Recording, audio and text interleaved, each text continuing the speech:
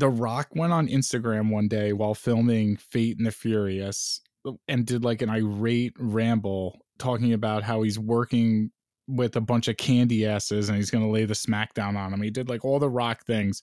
Yeah. And then the next day, like Vin Diesel was like, he's talking about me because I'm in charge of this franchise and I'm blah, blah, blah. And then they like went on like Ellen and like, it was really weird. And eventually Diesel was saying it was like, I had to do this as a producer because Diesel's like the bad guy in that one. Like he turns on the family and he wanted The Rock to like hate him. So he was like putting him through this like method acting course without telling him and was like fucking with his brain. And that was Vin Diesel's excuse for all this. He's like, it doesn't matter as long as I got this performance. I mean, I wasn't Fellini-esque or anything. And he used the word Fellini-esque, Travis. Amazing. Vin Diesel said that. I kind of want to side with Vin Diesel on this one just because, like, The Rock is a corny. He's just rubbed down in baby oil. He's just a big baby corny. I love pro wrestling as a kid, and I like it now even. Me too. But yeah, they're cornies.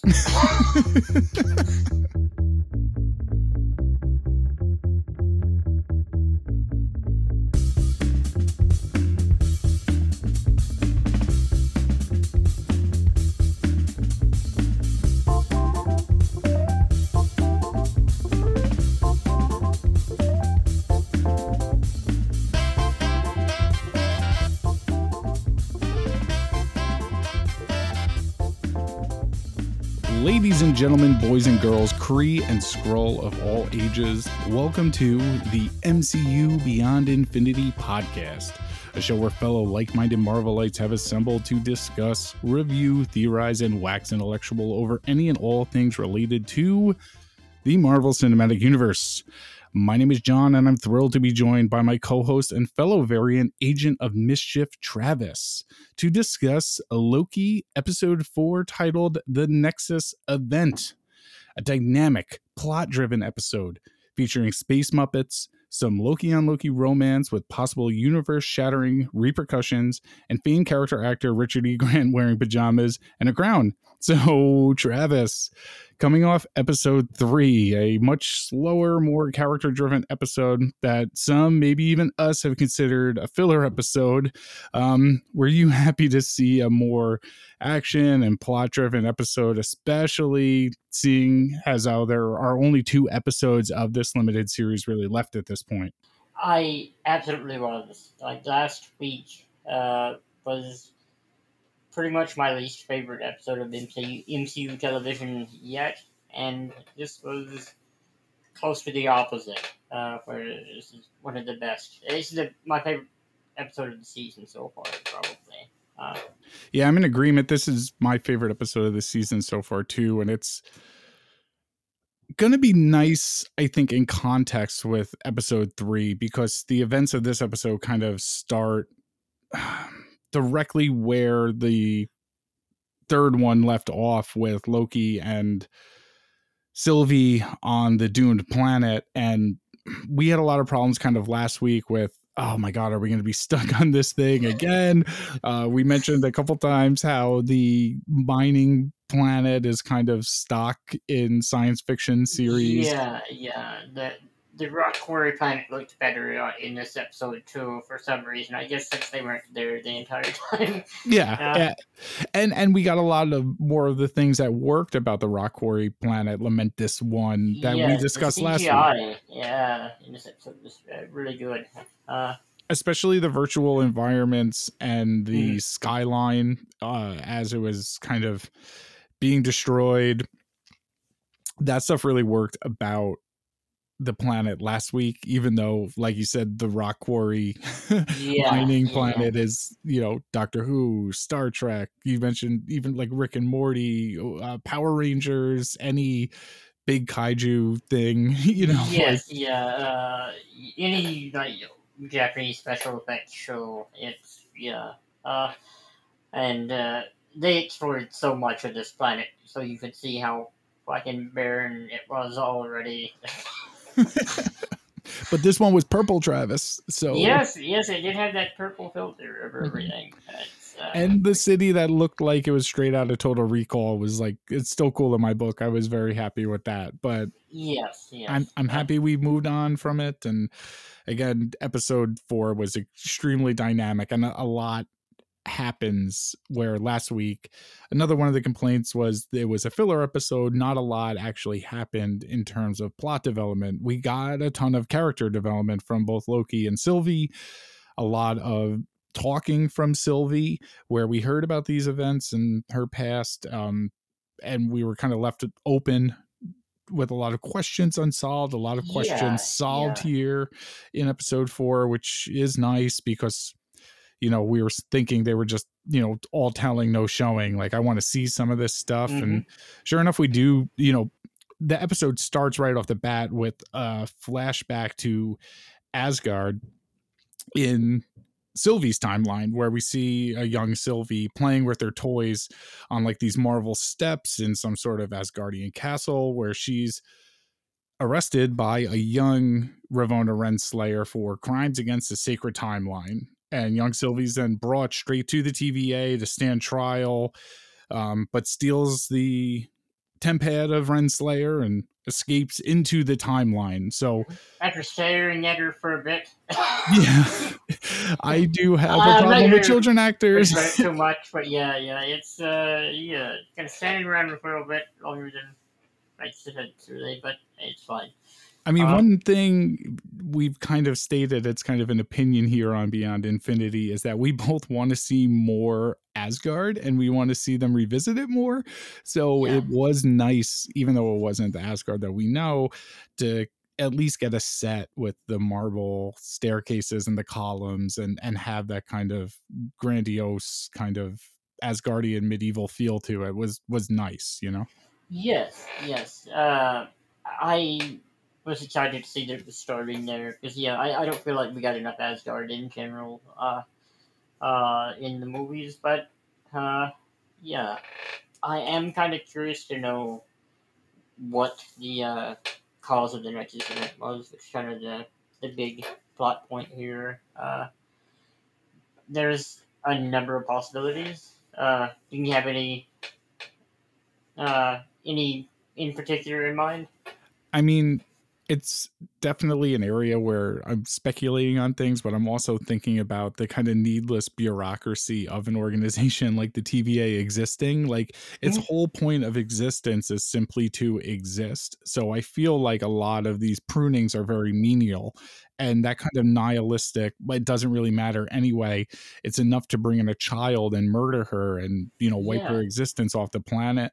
That kind of nihilism and that kind of grim oppression, where you're facing death and destruction on a universal cosmic level, here for which unseen in reality, could just be, you know, just a click of, you know, drop of, I don't like that, it's gone. You know, just because we say so, we exist only to exist, is a very grim kind of outlook on the entire thing. So I don't know really what the cause of the Nexus event, other than it just being not what we say it is. You know, the major theme of this show, in my opinion, so far, has been the entire concept of free will versus oppression, and Loki existing is anarchism kind of incarnate, while the TVA existing is order and control at a level of, you know, universal, multiversal kind of oppression and order, which is like fascism of the highest caliber. It doesn't get more fascisty than arresting children and eradicating them. Yeah, and that whole concept is just kind of fuel to the fire that this is the villain here, the TVA are the villains here. And it kind of felt like almost, I mean, we get some really big reveals here, but it felt like the Scooby-Doo, like we finally took the mask off, we see the full capabilities of and what this organization is willing to do. It's just, everything is meaningless. And I feel like it was that Scooby-Doo take the mask off, like, hey, here's the bad guy, let's fight it kind of episode, the turn or the call to adventure or whatever fuck it is, and like some Yes. sort of hero's journey for these two characters. Does that make sense, or am I rambling about a million things instead of what you had originally asked me, which was why what caused the Nexus event? What was the Nexus Yes, event? What do yes. you think it was? I have Well, mine is nothing. I have a couple, which I want your feedback on. But I do think you're right about the villain gets a face this episode. Yes. More so than just the timekeepers in the background and all that. But like Ravonna, by the end of this, is 100% the villain.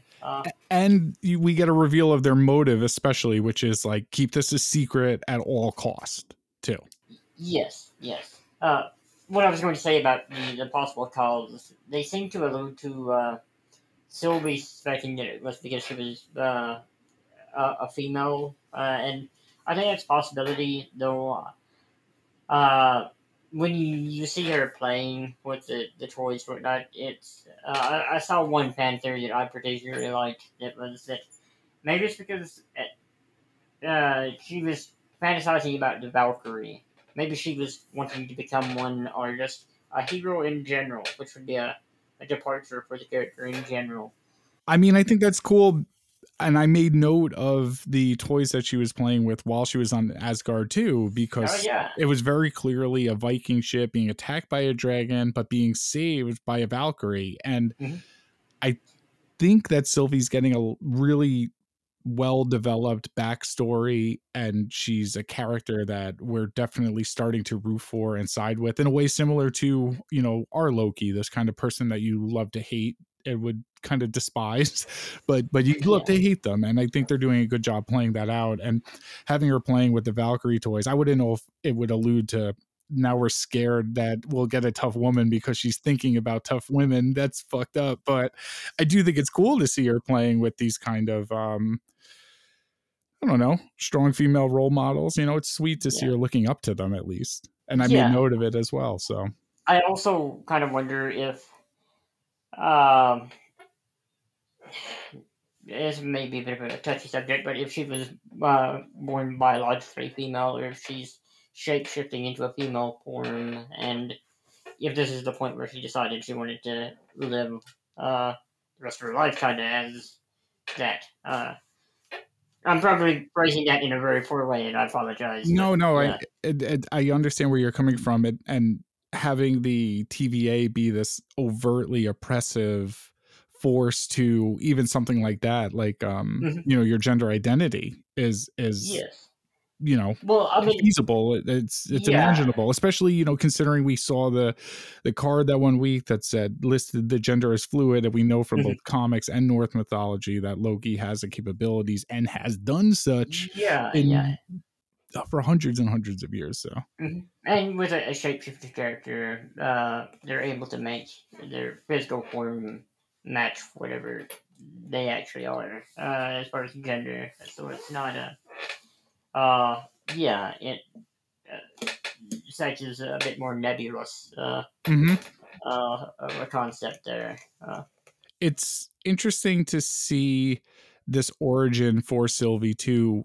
Last week we heard her saying she doesn't remember much of her mother or Asgard or anything along those lines. So to see her taken in by the TVA at such a young age, now we know that she's been on the run from the TVA for like possible centuries at this point. Because I mean, I don't know how old a Loki is, but I'd imagine like the Loki that we know and love is like hundreds of years old, much like Thor is. Yeah. Like Thor's, let's say 1,000 years old and change. So, yeah. And I would imagine Loki is similar. And just like having this character do all of their growing up in Apocalypse is pretty dark. It also gives our villain a bit of a personal motive too. Like she stole Ravonna Renslayer's Tempad when she was just a TVA agent, probably just a number at that point. You know what I mean? So she has this like personal grudge kind of with Sylvie and Loki by association, being a variant of the same being, you know? Yeah, one thing do you have anything else you'd like to say about this before we go to the next scene? There's one thing about the transition that I wanted to mention. I mean, I like that Sylvie kind of goes through the same Rube Goldberg esque kind of TVA contraptions and process with the scanning of the aura reading from Yeah, the yeah, first and episode. almost all the same employees except for the judge. Yes, which we know Ravonna will eventually get promoted to, and she probably, Mhm. I don't know, maybe she has like this flawless record, except for that one time this thing happened. So it's just been her life mission to, again, back to the character motives. Now we have a villain motive as well. Yeah. Keep a secret at all cost, and this is my lifelong mistake. Like, it's been my mistake forever, and I'm going to be hunting this until I see an end to it personally, for Ravonna, which I think is cool. Yes, well, that's what I was about to get at. Is that the way it transitions to that scene is as if it's Ravonna's memory of it, uh, which is important for later, because she claims to have no memory of what the Nexus event was. But Yeah, like we see Judge Renslayer kind of in present day descending up the golden elevators to the the kind of smoky neon lit throne room pad of the the three immortal timekeepers who are Mhm. um appear to be betrayed by cosmic space muppets, which is really cool. But before getting to the throne room, it appears that this is a flashback from Judge Renslayer's perspective too. Yeah, yeah. So we'll get to it whenever we get to the elevator scene and everything. But yeah, I just wanted to make a note of it for later. The score as she's going through the throne room when the elevator opens up is great. Like Natalie Holt who's doing it, it's all strings and synths, so you get these kind of deep dank John Carpenter-esque like 70s synths, but you also get that kind of classical string arrangements on top of it. And I think she's doing real well with incorporating kind of Norse. It sounds Celtic, but I'm imagining it's some sort of Norse or Nordic kind of traditional music or musical elements into the scoring process. And it's got a nice balance between the future stuff and all of the kind of Asgardian root stuff as well. And what did you think of? I mean, we didn't get the clearest look of it. We get a clear look of it, but having the timekeepers revealed so early on in this episode before we even get to the opening title credits was kind of like I knew I was in for like a big, oh shit, stuff's gonna happen now. Yeah, yeah. I love. I compare it to a movie. Starting off with a bang, it kind of hooks you for the rest of the film slash episode, letting you know what you're gonna get later, a taste of things to come, and yeah, I love seeing that little peek early on. They call that Chekhov Space Muppet, I believe. Uh, After the Loki title credits play, we go back to present day TVA headquarters where Renslayer's coming off the elevators from her visit with the timekeepers, and Mobius and Renslayer have a kind of walk and talk through the brutalist hallways of the TVA, where Mobius is asking to see Hunter C20, who was the TVA agent we'd previously seen enchanted, quote unquote, by Sylvie. But he's denied by Renslayer, who's claiming that Hunter C20 has actually died from a mental breakdown. This is the real deal. This is Renslayer's episode. This is Gugu Mbatha-Ra's like kind of big episode where she kind of gets to be the big bad and the overarching character that everything's kind of revolving around throughout this episode. I think that was a good yes, touch. So yes. I hope we get a little bit more, just because I'd like to know what her motivation is for being a time fascist, knowing that it's rigged, or knowing that it's a sham to a degree. Like people like Mobius didn't know that the timekeepers were what they were, but yeah. yeah. And kind of at this point in the episode, we don't know necessarily, but we theorized last week that C20 has been exposed to her past life based on, the episode starting with her memories being kind of restored. but just being denied the interrogation of her, or at least seeing her, asking her some questions. Mobius, I think it's the beginning of the spiral of him growing like increasingly weary about the situation at hand. And it's also, increasingly more obvious that Renslayer has something to kind of hide. Kind of getting a little bit more maniacal and mustache twirly by the end, and just scared that the cover's gonna be blown. Well, I mean, anyone would get more and more paranoid after their coworkers started disappearing under suspicious circumstances.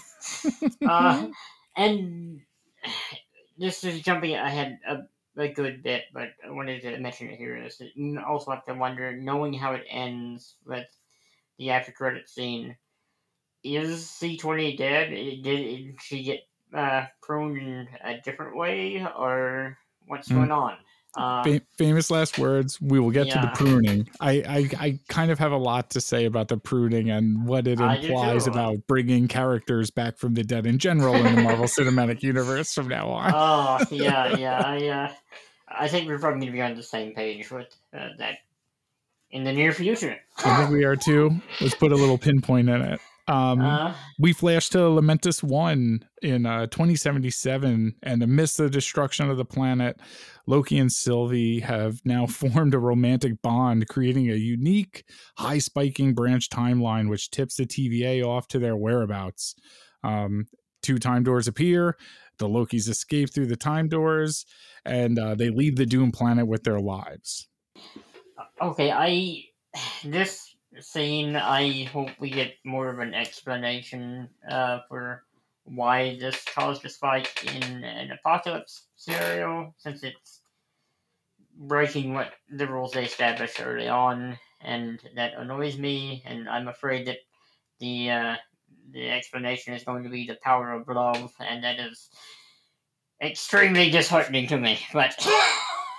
I mean, I'm pro kissing and pro loving, so I think that idea is very funny, that what I inevitably foresee taking down the TVA is going to be some guy or some girl telling the other ones that they like them, and then the other person saying, I like you back, and then maybe giving them a smooch, and then like everything just exploding. I think that's really funny, and kind of hope that's what it is, but I see where you're coming from. Oh yeah, like this, it's not unheard of to do stuff like this where I'm going to be annoyed, but it's not going to ruin the show for me or anything if that is the case. They did make a little note that they've tuned their devices to be more sensitive, but I really like the dynamic between Sylvie and Loki and this actress whose name I forgot, and Tom Hiddleston. Like, the chemistry is really good and the dialogue is really good.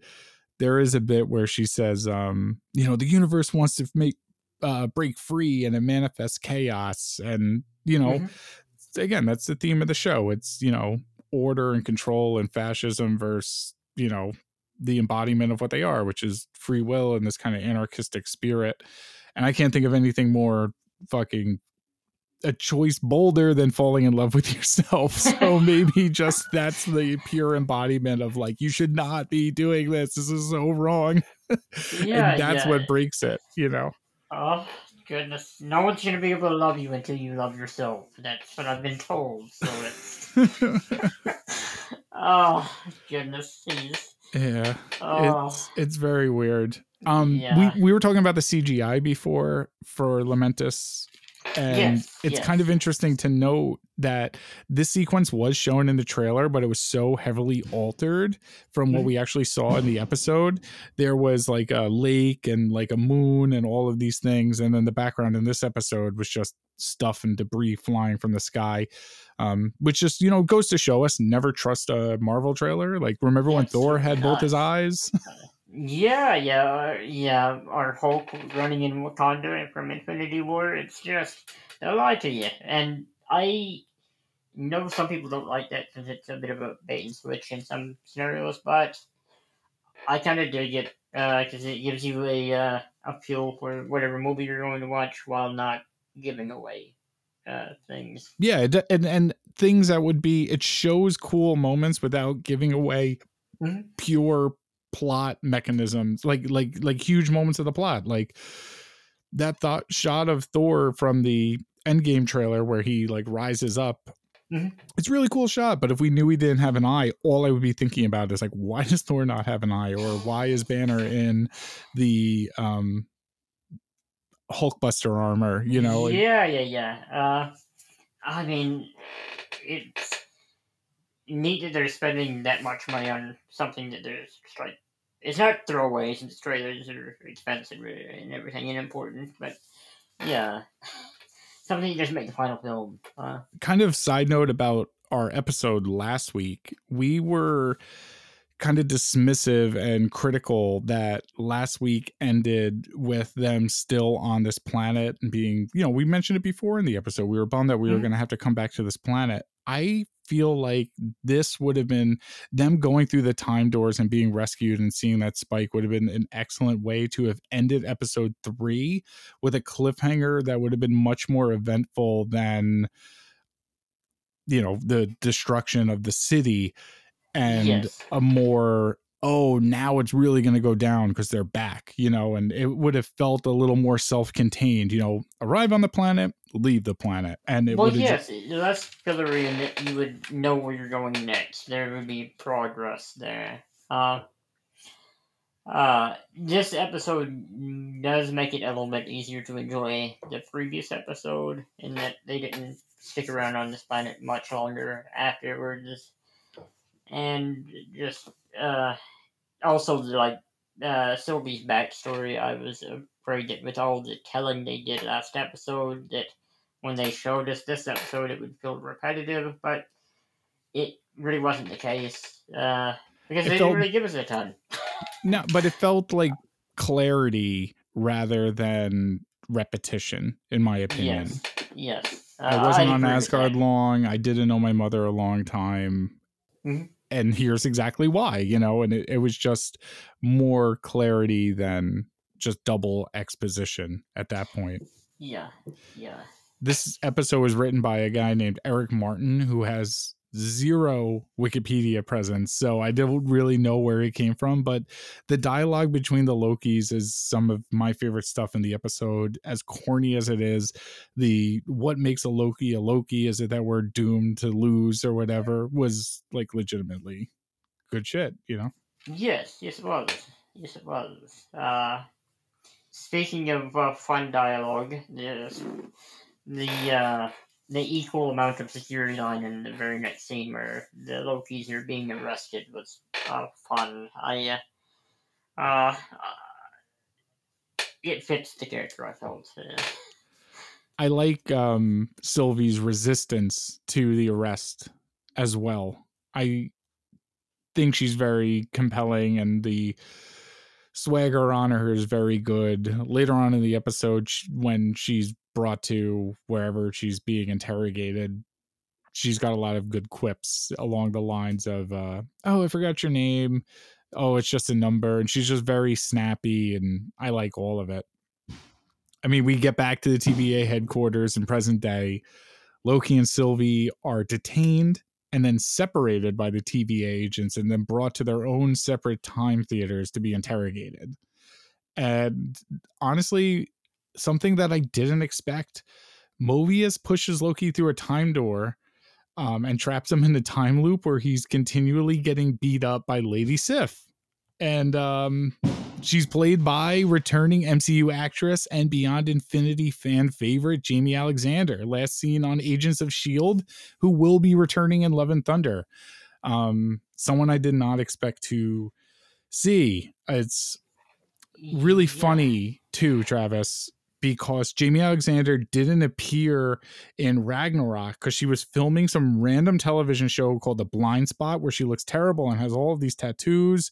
And luckily she hasn't been killed off unceremoniously like the Warriors 3 have, so she actually can return in things like Loki and Love and Thunder. Yeah, she kind of dodged a bullet there, because with all the people that Hela was killing off, I could have seen her falling right along there.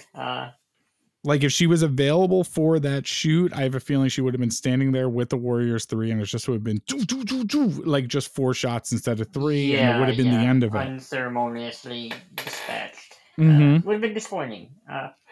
That is one of the things I don't like about Ragnarok, is how quickly it dispatches them. But before Loki gets thrown through the brand new red time door, which we haven't seen yet, so there's different color time doors, Loki does reveal that the TVA has been lying to Mobius, who doesn't believe him. Yeah. The imprisonment, quote unquote, that is this, what Loki calls a bad memory prison, where he's doomed to repeat this one memory over and over and over again, is he's cut Lady Sif's hair apparently, and she's upset, and she walks into the room, calls him a jerk, clocks him in the face and kicks him in the balls or knees him in the balls, walks out, and just on repeat. And it was some menial thing that Loki didn't even remember doing, because he's done so many terrible things that he just considered nothing and menial. I want to make a side note that is an actual thing from Norse mythology. There is a story in Norse myth where Loki cuts Lady Sif's hair, and I don't know the whole story, but this does inevitably lead to the creation of Mjolnir. So it is coming from something, which is cool. Yeah, I wasn't aware of that. I'm not super familiar with Norse mythology. I was always more into Greek mythology. There's a really fun book that Neil Gaiman put out a couple years ago. I have read a little bit of it. A buddy of mine has it on their bookshelf, so whenever I'm over there, I've picked it up a time or two. But, yeah. It's a blast. It's well structured and well told, and it's put into wonderful context to make it more enjoyable in a way that Neil Gaiman loves fairy tales. He really brings it to life.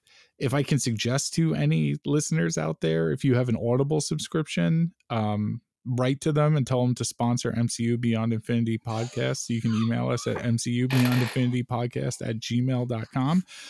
But there is an awesome audiobook that Neil Gaiman himself narrates, and it's very quick to get through. You could put it on and kind of fall asleep and then pick up later and just go to any chapter and get like a little bit of fun out of your day.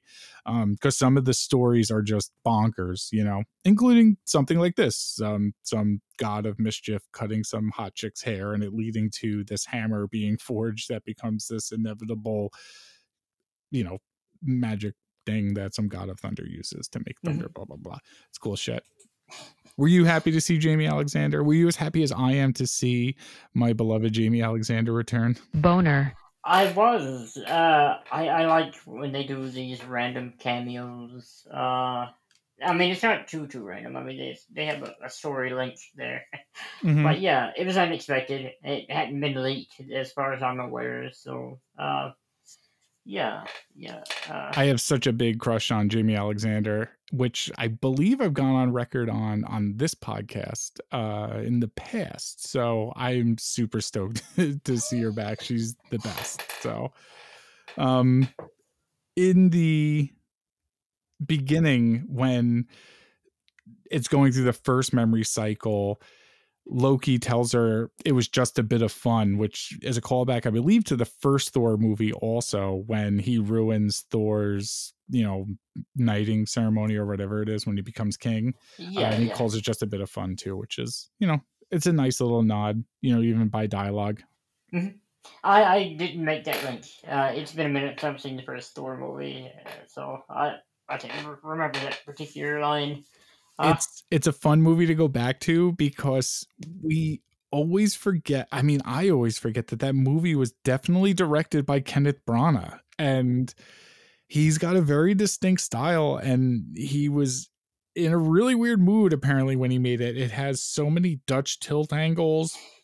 Yeah. I do remember that. It's photographed so weird, and it is fun, more Shakespearean than he was in the Avengers. And I think that was eventually the confusion with Dark World, because the general audience, I think more people had seen the Avengers at that point, and they didn't want to confuse them too much, so they kind of toned it down, but they didn't necessarily know what to do with it yet.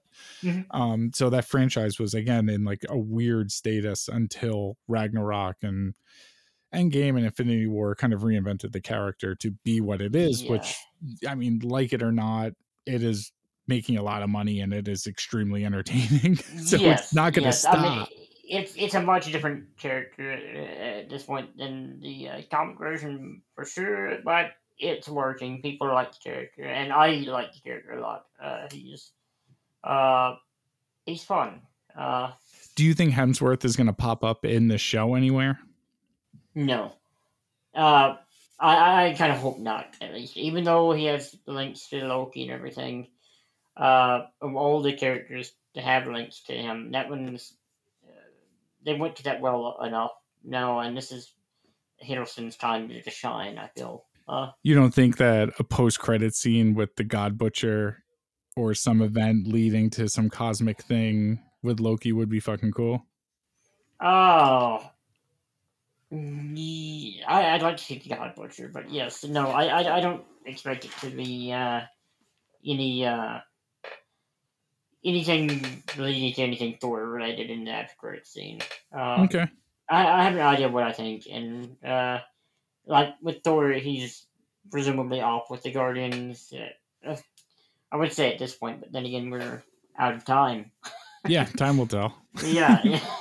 I don't know, like when Guardians 3 will even take place, because I mean, I'm assuming it's going to take place after Endgame, but the Guardians movies chronologically are kind of the weirdest in terms that they both take place back to back. And then there is a lot of room between the next time we chronologically see them. There's like 3 or 4 years, right? Yeah, like Guardians 2 takes place, I think, 6 months or so after the first movie, which is not where it would be in release order. But, yeah, I'd like to know. Endgame kind of left Thor and the Guardians in a weird spot together. So, I mean, we know Thor, the next Thor movie is going to take place after Endgame, but. And we've seen the Guardians on set and set photos and recent releases and things along those lines. Yeah. I eager to see what they do with this third Guardians. And the MCU isn't scared to go back like they're doing with Black Widow at this point. You know, Black Widow takes place directly after Civil War. So next week, people will learn that, you know, they will be able to go back and tell stories out of chronological order at this point, pre-Endgame, or even I'm kind of excited for them to explore the blip period, the 5 years in between. Yes. And there's rumors that Shang-Chi, I said it right that time, will be taking place in this time period too. So it will be curious to see how they play with the chronological timeline with these releases now that we aren't necessarily ending phases by leading up to event films. Or at least I don't think they are, unless they plan on making the Fantastic Four or whatever event level film. But time will tell, I guess. Yeah, no, I'm assuming you're correct in assuming that Fantastic Four is going to be the last film in the phase. I feel like it would be the smart thing to do because it would kind of launch them into the now we can play in this sandbox kind of world of IPs and, you know, recycle have another exciting Comic-Con where they announce a million things and everyone goes wild, and having the 4 be the end of phase 4 would, I don't know, just be fitting. Very apropos. Very apropos. And then phase 5 is all event films.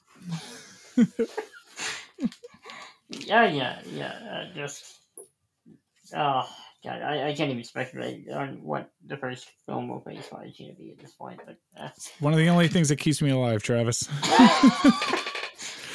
Yes. It makes me happy to be alive. Yes. Sure. There are some nights I go to bed thinking, I mean, if I didn't wake up tomorrow, I wouldn't know what happened in the Marvel Cinematic Universe for the next 10 years. So I got that going for me. Yeah. You're a giant nerd, and so am I. Because I had that same thought. Like, I gotta hope my health holds out that long. Just until they stop making these movies. 1,000 years from now. When money stops being printed and the world ends and we hit a Nexus level event. Mobius returns to the office of Judge Renslayer in present day, and while they're in the office, he's denied interrogation of the Loki variant Sylvie by Renslayer. Renslayer reminds him to focus on working his Loki and seems more and more at ease now, almost appeased that the dynamic Loki duo has been captured before they kissed and ended everything and exposed the cover up that she's hiding, at this point. Did you notice any cool knickknacks or paddywhacks in Judge Renslayer's office throughout this episode? I keep looking for them. I feel like that's where there would be the most Easter eggs, like on her shelf. We'll get another scene in this episode where we kind of get a closer look at her shelf, but I don't know. Like one of these weeks, I think it was the second or first episode, I said it looked a bit like she picked up something along the lines of the staff of the Living Tribunal. And the energy that these things radiate kind of reminds me of something that would come from the eldritch magic of the sorcerers. But I've seen people make a lot of notes about the George Washington High School pen. Yeah, I agree that seems like the most likely spot for just random Easter eggs, but nothing really jumps out. Like, Sylvie's sword looks very distinct, but that's not really an Easter egg. Yeah. And none of the items. I want to say there's like a baseball bat or something on. It made me. It just nothing really stands out at this point. I have a bit of a theory and a bit of speculation to do on where I think this pen comes from and why I think it's used with Mobius in the office.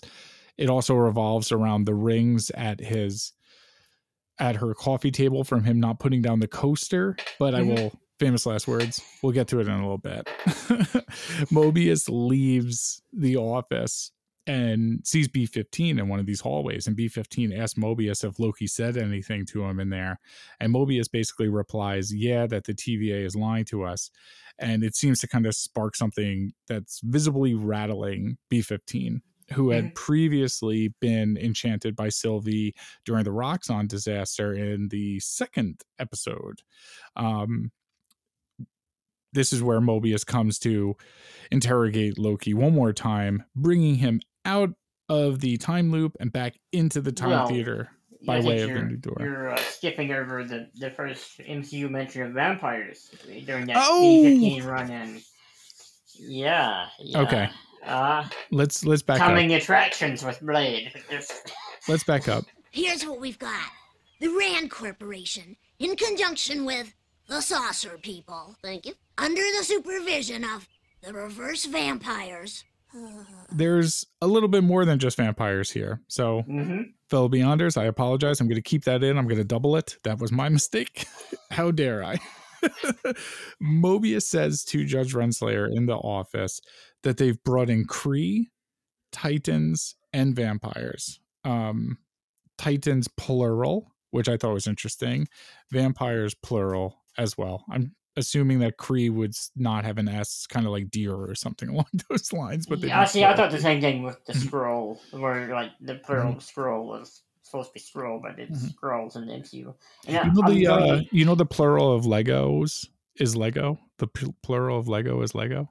No, I was not. Okay, just figured I'd mention it.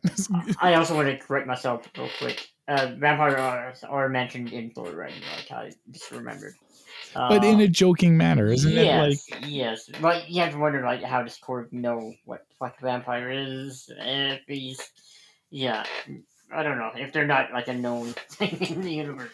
Maybe he saw the Twilight movies. Well, I was just thinking, maybe he saw What We Do in the Shadows. Or maybe he saw What We Do in the Shadows and it was just a fun thing. Yes. It feels extra joyous, obviously, for us now. Living in the year of our Lord 2021, hearing the word vampires in a Marvel franchise, knowing that Blade is going to be coming to the Marvel Cinematic Universe, played by Academy Award winner Mahershala Ali, the blackest man on the planet with the most Jewish first name of all time. who I fucking love. I think it's like the best pick for a character if you're gonna get someone else to play a role that was defined by an actor. You know, we think of Hugh Jackman, we think of Hugh Jackman as Wolverine, obviously, Patrick Stewart as Professor X, Christopher Reeves as Superman. I think Blade is kind of in that camp as well. Mm-hmm. And outside of the superhero genre too, I think that those Blade movies kind of transcended. It was more like a New Line movie than it was a superhero movie. You know what I mean? It was very like on brand for late 90s New Line, where it had the techno music and the nightclubs and blood and the spring blood all over the place. It was a really good movie. One of the first really good comic book movies I didn't like the Donner Superman movie. Yes. And, it had been a while.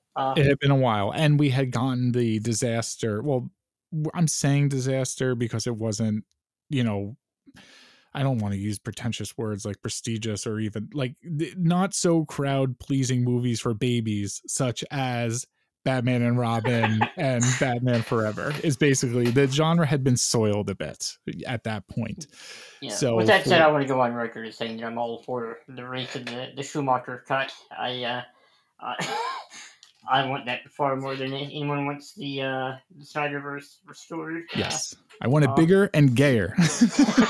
Absolutely. I like my beer cold, my TV loud, and my homosexuals flaming. I love Joe Schumacher. I think those movies are really funny. I think it's really funny they chose him to make these wildly commercial movies because he was kind of a weirdo. Like he made that grimy Nick Cage movie with Joaquin Phoenix where they're looking for smut films, 8mm, right? Oh, okay. Yeah. Yeah, and he made like those John Grisham movies like The Client that involved all this like R-rated movies my parents watched and I had to leave the room. That's what Joe Schumacher made. You know what I mean? And he's just like a weird choice to play Batman, to make a Batman movie because he was kind of pervy, you know? And you know, God bless him. You don't say. Yeah. I mean, everything from the architecture, especially coming off Batman Returns with this, you know, that brutalist fascist kind of, again, I don't want to make these movies sound like pretentious cinema. Martin Scorsese will slap me on the wrist, and we also are Marvel shills and we're getting paid, but like, let's talk about Batman Returns. That movie was like a German expressionist wet dream for Tim Burton, and it was just kind of his way to make something look really cool with the money of a Batman film, and it's very bizarre. So from it to go from this cold, all right everyone, chill, kind of sterile, kind of expressionist, almost like vampire on steroids with Batman, to really sexy architecture and the butts. Like there's lots of close-ups of like Greek, you know, it goes from like Gothic to like very like Greek masculine shirtless like architecture all over the city and the costumes and the whole toy thing. I think the term toyetic came from Batman Forever, and that was one of the big pitches. Also, Jim Carrey like straddles the Riddler cane real crazy. It's very weird, you know. It's a real weird little blip in Hollywood history that failed miserably. Batman Returns has a lot of pervy shit in it too, but yes, yeah, absolutely, it's kind of wildly inappropriate for children at times. But yes, that is my favorite Batman film visually, with the exception of Penguin's gross ass pajamas. You don't like Danny DeVito in a frumpy Grammy? Those onesie? No, I'm not. Yes. What were you saying? I was saying it's like going from an S&M club to cruising. You know what I mean?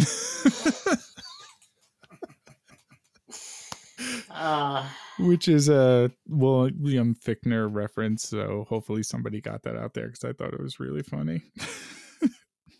But yes, Marvel's wise choice was to pick an actor like Mahershala, critically acclaimed, widely renowned, also very popular, but not, hugely popular, giant name critically, obviously. Yeah. It's really ideal. And knowing Blade is coming, just the mere mention of the word vampire, just maybe Spider-Man will fight a vampire, maybe Wolverine will fight a vampire, like maybe Doctor Strange will fight a vampire. And I was just like, oh, Blade is coming and it's gonna rule. Yes. Are you one of the people who has an objection to Blade being PG-13, by the way? Not a strong one. Like, R would be nice, but like, I could see being able to do vampires without an R rating. Like, they're I'm so desensitized to vampires in general. Like, it's I don't see them as R rated for the most part. I get that they are, but Vampires are like my favorite kind of classic monster of all the classic monsters. You know what I mean? Yeah, the most personality, especially. I'm an Anne Rice fan. I like those very homoerotic books. And yeah, well, vampires are sexy. Like, there's no ifs, ands, or buts about it. Like, well, then, like, hers were very like ancient feeling, and I just love that aspect of it. And I'm excited for Blade, and I don't care also that they've used that actor before. In, yeah, in Luke Cage. Yeah, he's already done a great job as Cottonmouth, but yes. They have a shot in Luke Cage where Mahershala Ali's given some real gangster speech, and then it like kind of pans back, and he's got a Biggie Smalls print behind him, and it looks like the crown is on him. And yes, very. I ate that up. Yeah. And like one of the guys from Tribe and one of these guys, Adrian something, who did an album with Ghostface and works with Wu-Tang, did like the score to Luke Cage. And it's kind of a bummer that intellectual property might be kicked to the side for a little bit because of that Netflix deal, when Marvel kind of didn't have everything all together, because, Daredevil, Luke Cage, Iron Fist obviously was the most and probably only mishandled of the bunch of those Netflix shows. But for me, they got worse as they went along. I like Daredevil was my favorite all the way through to the end. The third season of Daredevil is great. Yes, Bullseye. The Bullseye fights were fantastic, and just it's good in general. And the other series just became increasingly ashamed of the source material, I felt. Like the silly costumes.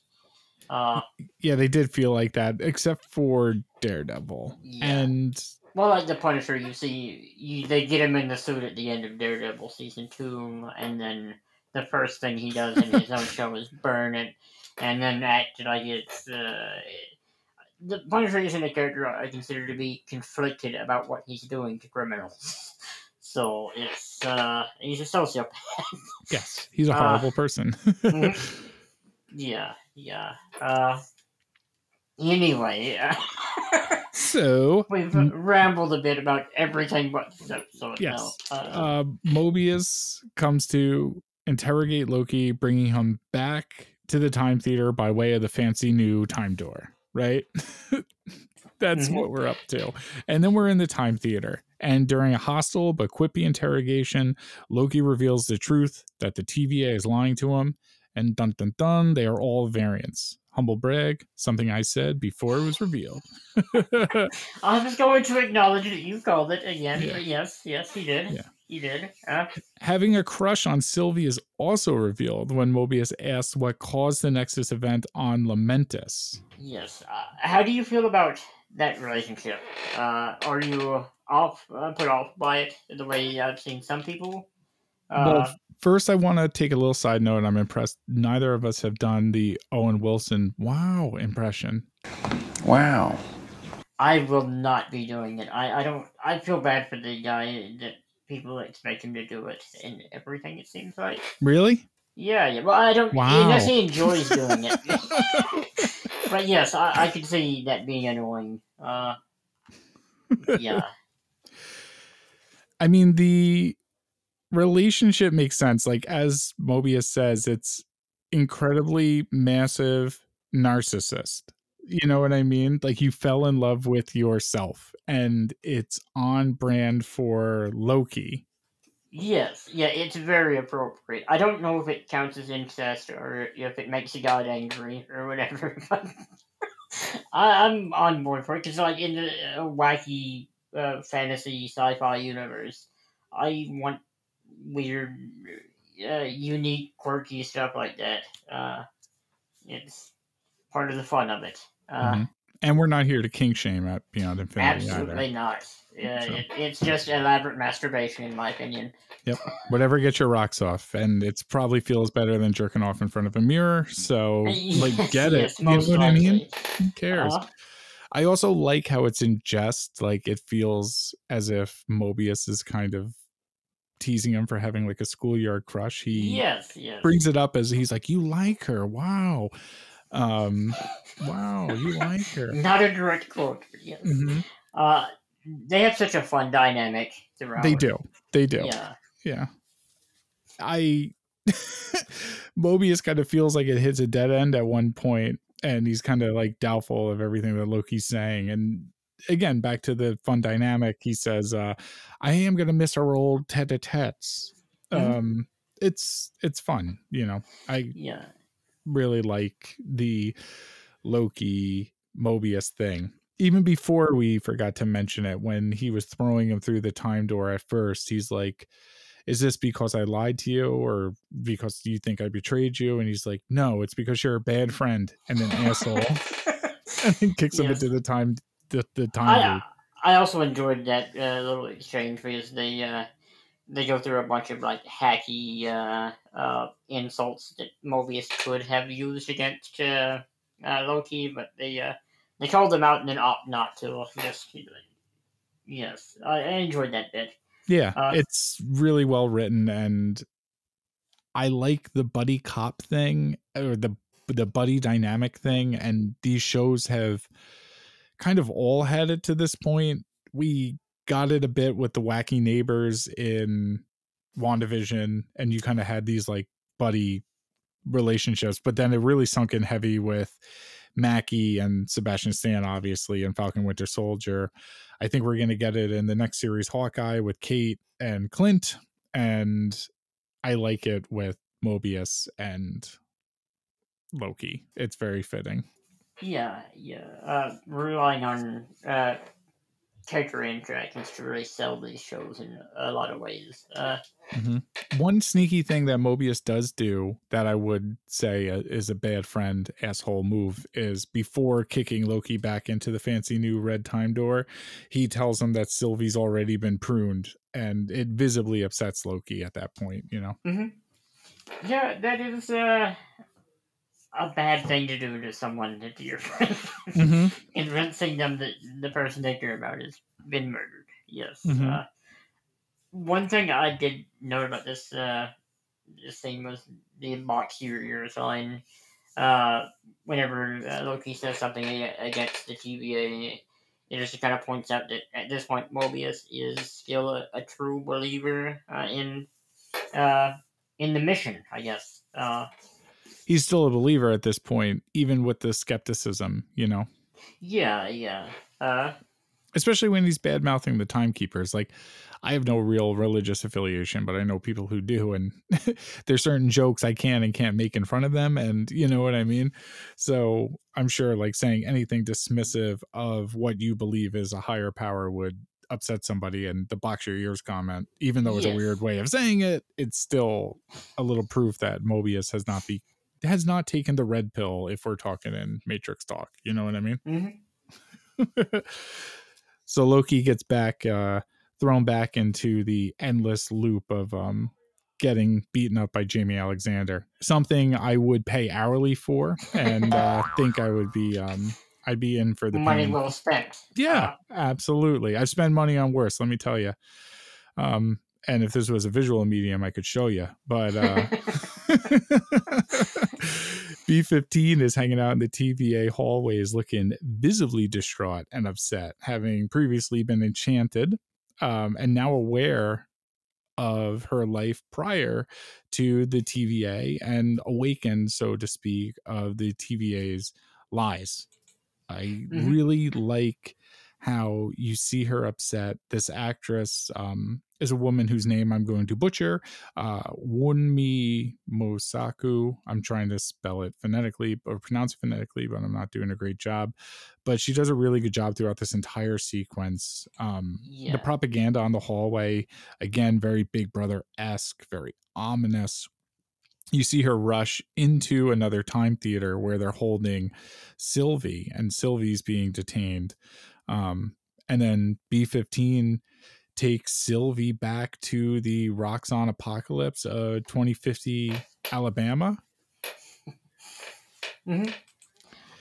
Again, Roxxon previously mentioned in Agent Carter and featured in the background of things, but the Roxxon Corporation, I think, could potentially be a big thing for the Marvel Cinematic Universe. I don't know what the rights to like Oscorp or certain organizations are with Sony, but having this mega, capitalism is evil company existing, would be fun. We already have Hammer. AIM, Mhm. Hydra, just there's a number of these like organizations, and Roxxon is another one that, yeah, it's nice to have in the mix somewhere. Yeah, absolutely.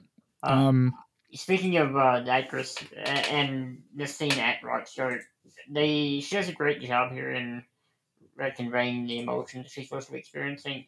However, I felt a little cheated out of a scene, like showing what the fuck she's supposed to be seeing, rather than just make her imagine it all in her head. It's another like they're telling, not showing, and no, she's showing with her emotion. Uh, but yeah, it reminded me of Nakajima's tie out at the end of Falcon and the Winter Soldier. In a lot of ways it did, but in a lot of ways, so we see Sylvie, quote unquote, enchant B-15, awakening her to her past life, kind of as the world around them comes crumbling down. And yes, it would have been nice to see those things, but I think the visual language of this scene was kind of, I don't want to use the word poetic because that's kind of corny, but it was impactful, at least in terms of getting all the emotion out of that. The rain Well, I was washing thinking away of the tears. Are you Tears in thinking the Rain, the yes. Blade Runner quote, and all that. Yes, it was very uh, Rutger Hauer, Tears in the Rain uh, replicant at the end of Blade Runner, which had previously been mentioned in WandaVision with the Tannhauser Gate, yes, yes. yeah, being on the marquee to that theater, right?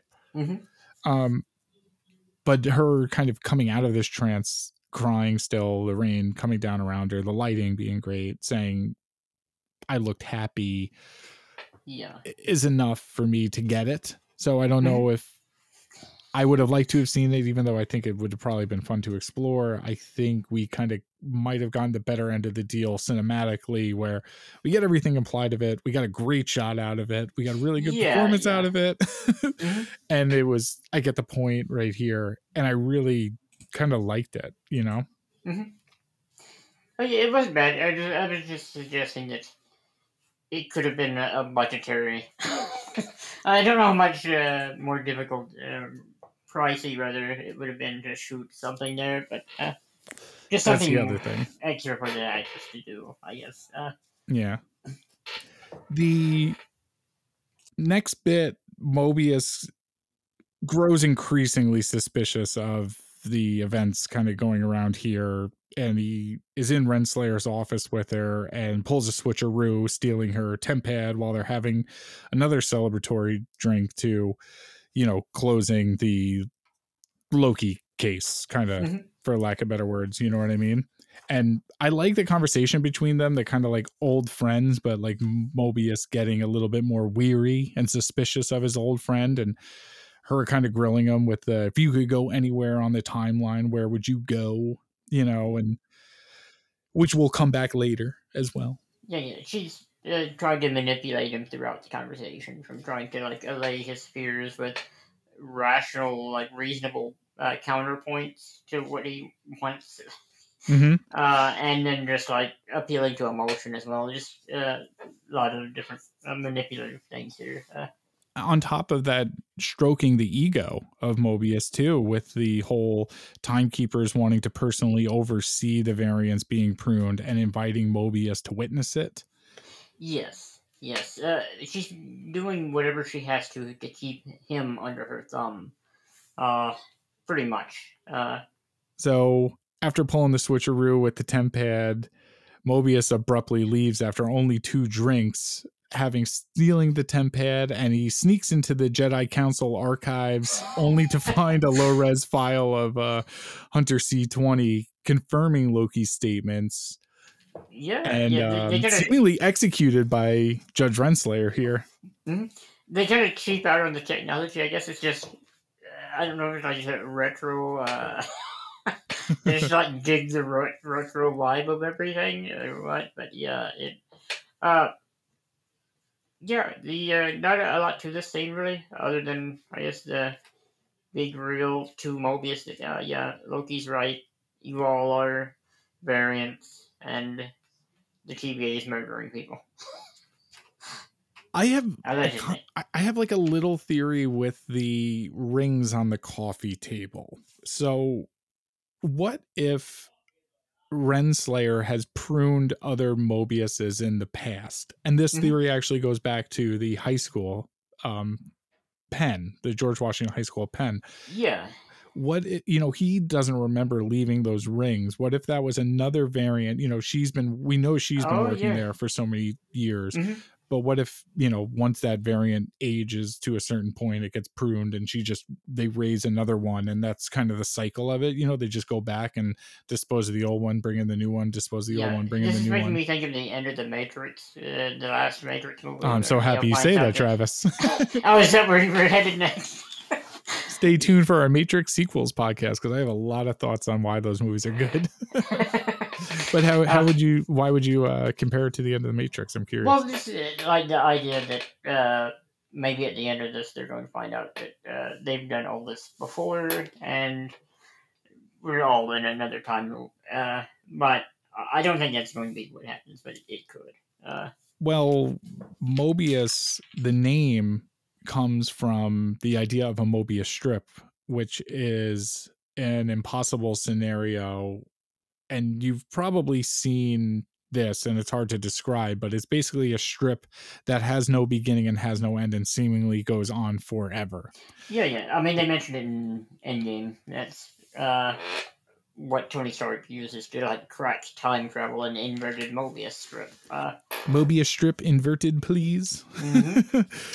But yeah, when they started talking and I thought about the rings and how he couldn't remember them and he could barely remember having more than one drink, it got me thinking that maybe they've deleted these variants and it's just this kind of vicious cycle of reusing, much like kind of we were talking about before with the TVA kind of being this bureaucratic entity whose only purpose to exist is to exist, and that's the absolute definition of meaningless. It has no rhyme or reason other than to exist and continue, and that's a terrible scheme.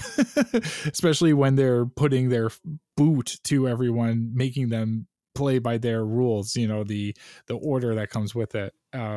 It's scary. I'm curious, and I like these time travel and multiversal implications being introduced, and these kind of headier science fiction ideas, more akin to something like a Doctor Who or Star Trek or even Rick and Morty, which is where Michael Waldron, who serves as the executive producer and showrunner, came from. Rick and Morty, Community, even Community has played with the idea of a multiverse. There's in canon on this random NBC sitcom created by Dan Harmon, there are multiverses and other versions of these characters that exist that pop up in like post credits kind of stingers, like they have goatees like the Mirror Universe in Star Trek, you know what I mean? I would like a goateed Loki, kind of like goateed Spock. I think that would be fun too. Yeah. I like the rings theory. It's not one that I had thought about, but yeah, that's got some meat on the bone. Yeah. I like this scene a lot because it's just, Renslayer's real deal bad news with the lies and the manipulation and everything like that, especially playing off the manipulation of a relationship such as theirs. We kind of speculated about, is there a romantic relationship here? Because Mobius is talking to her more like a friend and she's kind of addressing him more like a coworker. Yeah. So there is this kind of horny dynamic there, which is cool and only makes it a little more, gut wrenching what occurs a little bit later on, I guess, in the episode. After leaving the office and discovering that C20, kind of proves Loki's theory, he comes through the time door for Loki, who's still stuck in the eternal time loop, with the amazing Jamie Alexander, asking him, do you really believe you deserve to be alone? Loki doesn't know. Mobius tells him he better figure it out real quick, because the Nexus event created by Loki and Sylvie could be what they need to bring down the TVA. And Mobius is basically fully on board at this point, trusting not only the words of two Lokis, but the words of a friend. Or as Dom Toretto would say, family, which is where I'll roll a sound clip of Vin Diesel saying the word family. I don't have friends. I got family. The best buddy duo whooshes through the time door to take down the TVA, only to encounter Renslayer and her agents with the pruning sticks. I like Mobius playing coy about switching the temp pads and the entire situation at hand here, because the relationship with Judge Renslayer obviously has been growing a little hostile, but it has been playful up until this moment. And this is kind of where we see Renslayer really get a little bit more mustache twirly, because she's willing to take down her own. I will say that Mobius's pruning here didn't fully surprise me, because I was getting Coulson vibes from him earlier in the episode for some reason. Was it because he brought up Coulson in that one episode? I don't know. I don't know if there's anything specific, but at the very beginning of this episode, when we see him, I was just thinking of Coulson for some reason, and how much Mobius could motivate these people to avenge him. That's true too. And I mean, he's got a kind of riveting little monologue here where he answers her question from the previous scene when they were in the office with the where on the sacred timeline would you go? And he says, my past life, maybe I had a jet ski. And then he starts rambling about a jet ski. And I'm really hoping that he was just some high school teacher from George Washington High School who got the summers off and had a jet ski. And that's what he did in the summertime with his time off. I mean, I think we're going to get that jet ski scene at some point. Oh, fuck yeah. Yeah. And I like that he does the callback in it, but it's in an FU sort of way. Yeah, it's a resistance. Like he's standing up at this point to his oppressor. Yeah, he knows he's going to die, but he's not going to beg for his life or anything. It's the end for him. Yep, Renslayer orders her guards to prune him, killing someone who she just played besties with, which is fucking cold, Indeed. There's some super dope Thurman music as the guards are taking Loki to the golden elevators of the timekeepers as well. I really liking the Thurman score throughout this. Again, Natalie Holt does an awesome job. And actually the director, Kate Heron, has some sort of link to the composition that they're covering on this Thurman too, which is neat also. Renslayer goes to get Sylvie to bring her to the timekeepers, and when she opens the time theater door, she asks the guard who's been in here with you, and they instantly put out an alert for Hunter B-15, who is nowhere to be found at this point, knowing that she's been compromised by Sylvie's powers and a risk of exposing the TVA's lies. This was a point in the episode where I got very nervous, because I thought that there was a good chance the episode was going to roll the credits as soon as those elevator doors closed. No, we got a reveal before, obviously, there's some stuff that goes on There's stuff before in the the elevator reveal. here, yes. But there was a lot left in this episode, and I'm with you where I didn't think it was going to get to where it got to so quickly, but I'm happy that it did, because again, this is only a 6-episode limited series, so to be on episode 4, it's nice to have this episode ramp the plot up so much.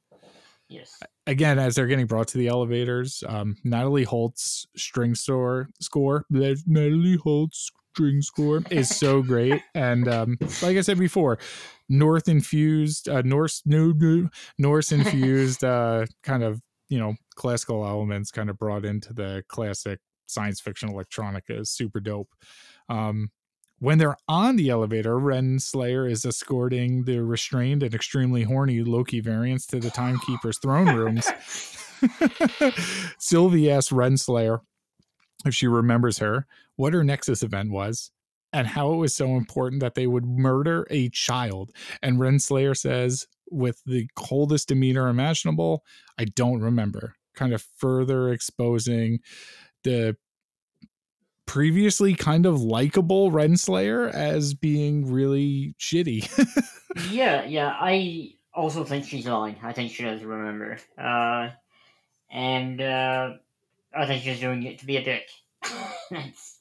I think she remembers Sylvie. I don't know if she remembers what the Nexus event was, and I don't think whatever the Nexus event was actually mattered. I don't think any of these Nexus events actually matter. All that matters is, let's just get rid of this thing so we have our own thing. Let's just get rid of this thing so we have their own thing. I do think she's been holding this personal vendetta against this Loki variant, Sylvie, because she was the one mark on her otherwise perfect record. Yeah, I think that's possible. But yes, I do think she remembers, though. I think it's been eating at her, and she's just being spiteful, personally. Yeah, just like as Ice Cube said, a bitch is a bitch, dude.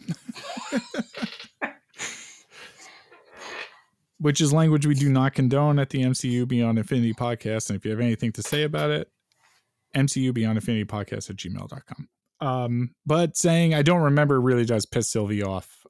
So the trio exit the elevators in a cloud of smoke to the dank, neon-lit throne room of 3 magical space gods seated in a triangle pattern high above the smoky floor. And we get a very clear look at the Timekeepers here. Ramona brings the variants to them, and we get a really good look at them, more than I thought we would ever get. I did not know if we were going to see them at all, and let alone expect them to... I'm imagining they were CGI'd and not animatronics or actual puppets. Yeah. I mean, the Chuck E. Cheese bands never looked quite as good as they did here. Pretty much. Yes. I dig it, and yes, I didn't know if we could see them. I thought it might be like a budget thing, because like doing CGI faces is harder than CGIing a lot of other things. Like I was happy to see them talk up close.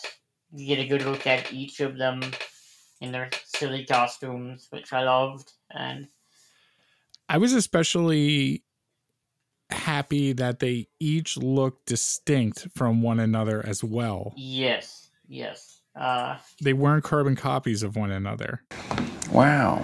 We had the center Timekeeper, who had a big lanky blue head with a Oscar Isaac Apocalypse style helmet on it, and this kind of like aquatic fish looking yellow robe.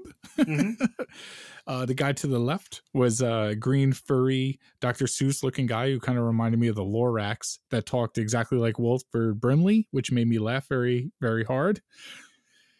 But why should we blah, blah, blah. It was so... I was thinking of... the Nemoidians? Yes, the Kato Nemoidians, yes. But what about the trade embargo? Mm-hmm. The horrible Orientalist caricature that is... well, it's not just, horrible Orientalist caricatures in the Phantom Menace. I mean, we got, never forget the flying space Jew that was the slave owner to Anakin and his mother. Yeah, see, Watto. I didn't pick up on the Oriental stuff the first time I saw the movie. The Space Goo, I picked up on much quicker. Yeah. Mhm. In the I second mean, one, dude, in Attack of the Clones, he's got like a little Hasid hat, and he's talking. He's like, he doesn't look too far off from like the Nazi propaganda. He's got a hook nose, and it's a bit awful. yes. And then there's never forget the minstrel, Jar Jar Binks. Yeah, I mean, in George's defense, everyone knows these caricatures, so it automatically has a resonance there with the viewer. It's not a good one. Otherwise, perpetuating a harmful stereotype that we would wish to eradicate from ever existing. Like this horrible stamp of naughtiness on like human moral ethics, and it's just like, hey, let's just keep it going. Yeah, pretty much. Let's erase that and bring it back and make him like a dog guy that no one likes.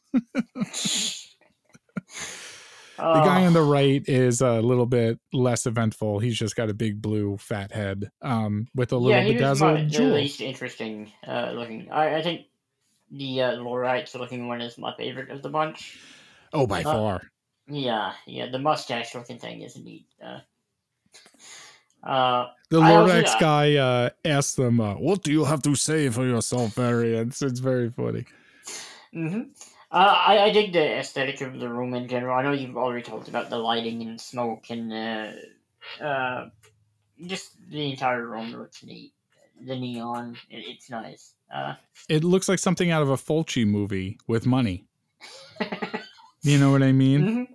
For the listeners at home, Fulci is a trashy Italian horror director, much like a Dario Argento, but it looks like something like if he had the money when making The Beyond or something. Yeah, I was thinking of the end of The Beyond. Yeah. Yes. Yeah. Or more recently, pretty good horror movie with some great special effects, The Void. Oh, yeah. Yeah, I can see that. The triangle neon imagery. Mm-hmm. We've talked about Nicholas Winding Refn on like the past 4 episodes, but I think it's just because anytime we see neon anymore, like Post Drive, Only God Forgives, and Neon Demon, we kind of associate it with him. We also both enjoy neon lighting in general, as I think most people do. Yeah, absolutely. Yeah. It's a ton of fun, and it looks really cool with smoke machines, and there's a lot of them in this room. Did you get some big Last Jedi vibes here, my friend? Oh, do I want to open this can of worms? Because I'm thinking Snoke's throne room with my red boys, which is what I call the Imperial Guards. I call them red boys. It is. Are you talking about the quality of the action choreography here? I'm not comparing the quality of the action. We'll get to the quality of the action. I mean, because there's some wonky stuff in The Last Jedi, the action choreography too. Oh, wow. You're going to smoke The Last Jedi like that, especially that throne room scene? I think that's some of the best choreographed hand-to-hand and lightsaber fighting in any Star Wars movie, if not the best. Yeah, I liked it the first time I saw it, and like seeing it a few more times, there's some stuff that stands out, but it's not terrible or anything like that. It's just there's a few wonky bits where people fly without getting hit and without being force pushed. Well, they're magic space wizards, my friend. Yes, but you have to use the magic space wizards magic to throw people if you want them to fall back. But they're magic space wizards fighting red boys. I'll never forget the first time I saw The Force Awakens. I was with, shout out to my friend John Moscarelli. He's actually called into the show for one of our listener questions, but me and John saw it. It was like our first date, basically, and we barely knew each other. And I was sitting with him outside. I was like, man, I have a feeling Han Solo is going to die and I'm going to cry, and I just met you. So I hope you're cool with that. And he's like, oh, yeah, same. And we like really bonded. But we were both like out of our minds when we saw it. And when the hologram of Snoke came out, we're like, oh my God, he's a giant. We're like, the new bad guy in Star Wars is 50 feet tall. Like, he's like King Kong with a Hugh Hefner robe on.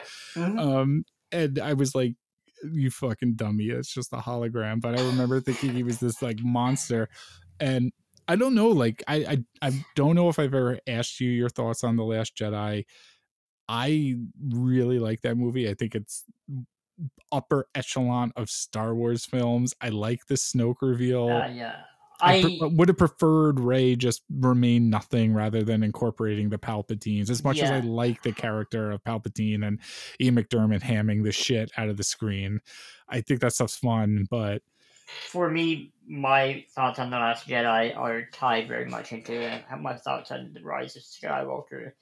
I hate Rise of Skywalker. Hate it. It's possibly my least favorite Star Wars movie, and it's kind of a bummer because like my thoughts on The Last Jedi were kind of pending how the end of the trilogy paid off, and then it just didn't for me.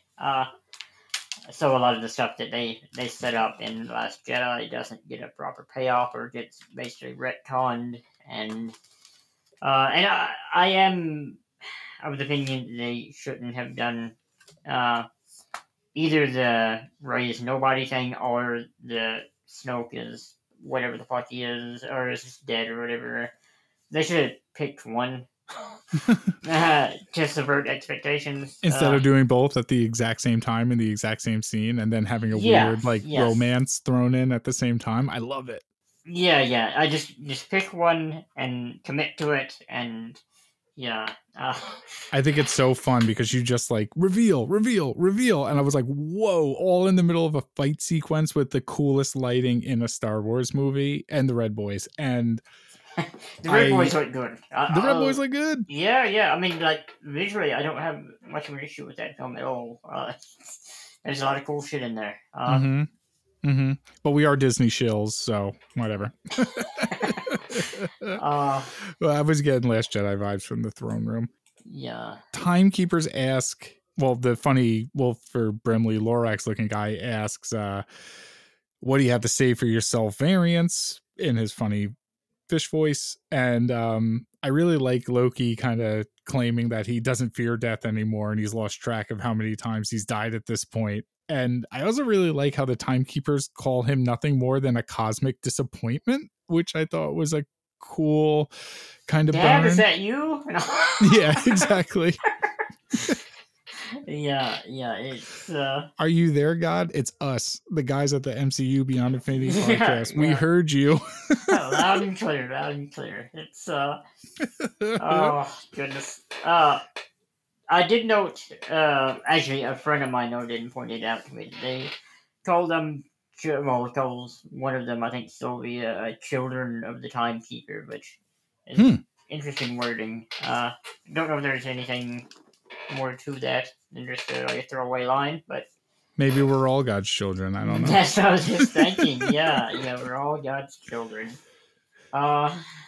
Before the Timekeepers get their way and prune the variants and our dynamic Loki duo, B-15 comes into the rescue through the golden elevators and disabling Ravona's temp pad, which has the timey-wimey collar on our Loki friends. And we get a big but very TV hand-to-hand melee fight that breaks out. Yeah. I like B-15's battle cry where she says for all time, always before busting out into this. I like that she throws Sylvie her sword. Mm-hmm. Travis, what do you think of this fight sequence? I was waiting for you to throw it to me. Yeah, we were talking beforehand, and this is quite possibly the worst fight scene in the entire MCU, in my opinion. The editing is a large part of it. It's very quick cut. You can't really get a sense of the geography of like where everyone's at any given moment. It's very challenging to watch and put together, and it's very TV, like John stated. And also, it's kind of an issue with the show in general is that Loki is a sorcerer, and we don't really see him doing a whole lot of magic shit in action. And he doesn't in the other movies either, but yeah. And their time collars were just disabled when V15 came in, so the magic There's thing no was excuse. Yes, Yeah. I didn't even think about that aspect of it. But yeah, I Like, was just it- thinking. Yeah, they were capable of doing it, and they did not do it. Like, you could make 10 of yourself and just surround them, what the fuck? Yeah. Or you could just touch them, and when you touch them while you're fighting them, you could just be like, hey, see, told you so, And like B-15 gets disabled at the very beginning of the scene. Like she gets punched out, which it was easy to miss. And I've seen a lot of people wonder where the punch went for the rest of the episode, really. Mm-hmm. But yes, just unconscious. Sylvie and Renslayer have a fun little lightsaber duel of the fates here. Yeah, that was another. I didn't like the slow, like, yes, you can pick up your weapon, you complete assholes. Mhm. But I get it. It happens in a lot of movies, so this isn't unique to this series. Yeah, it is a bummer that the action on this show hasn't been great in terms of the hand-to-hand stuff or the shoot 'em up stuff. I think it's done very well with its set pieces when it uses them. Example being actually episode 3, even though we were kind of lackluster about that episode, I really liked the one-shot, quote-unquote one-shot action set piece. I think Loki as a character works best kind of in a more adventurer kind of setting and less a beat 'em up kind of setting. I'd agree with that.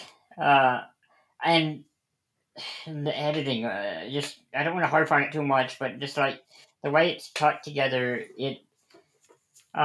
it's hard for me to even tell if the choreography was good, because it was just chopped up so much. I mean, I was talking about it before the show, but I rewatched Furious 7 the other day, and Tony Jaa is in this movie, right?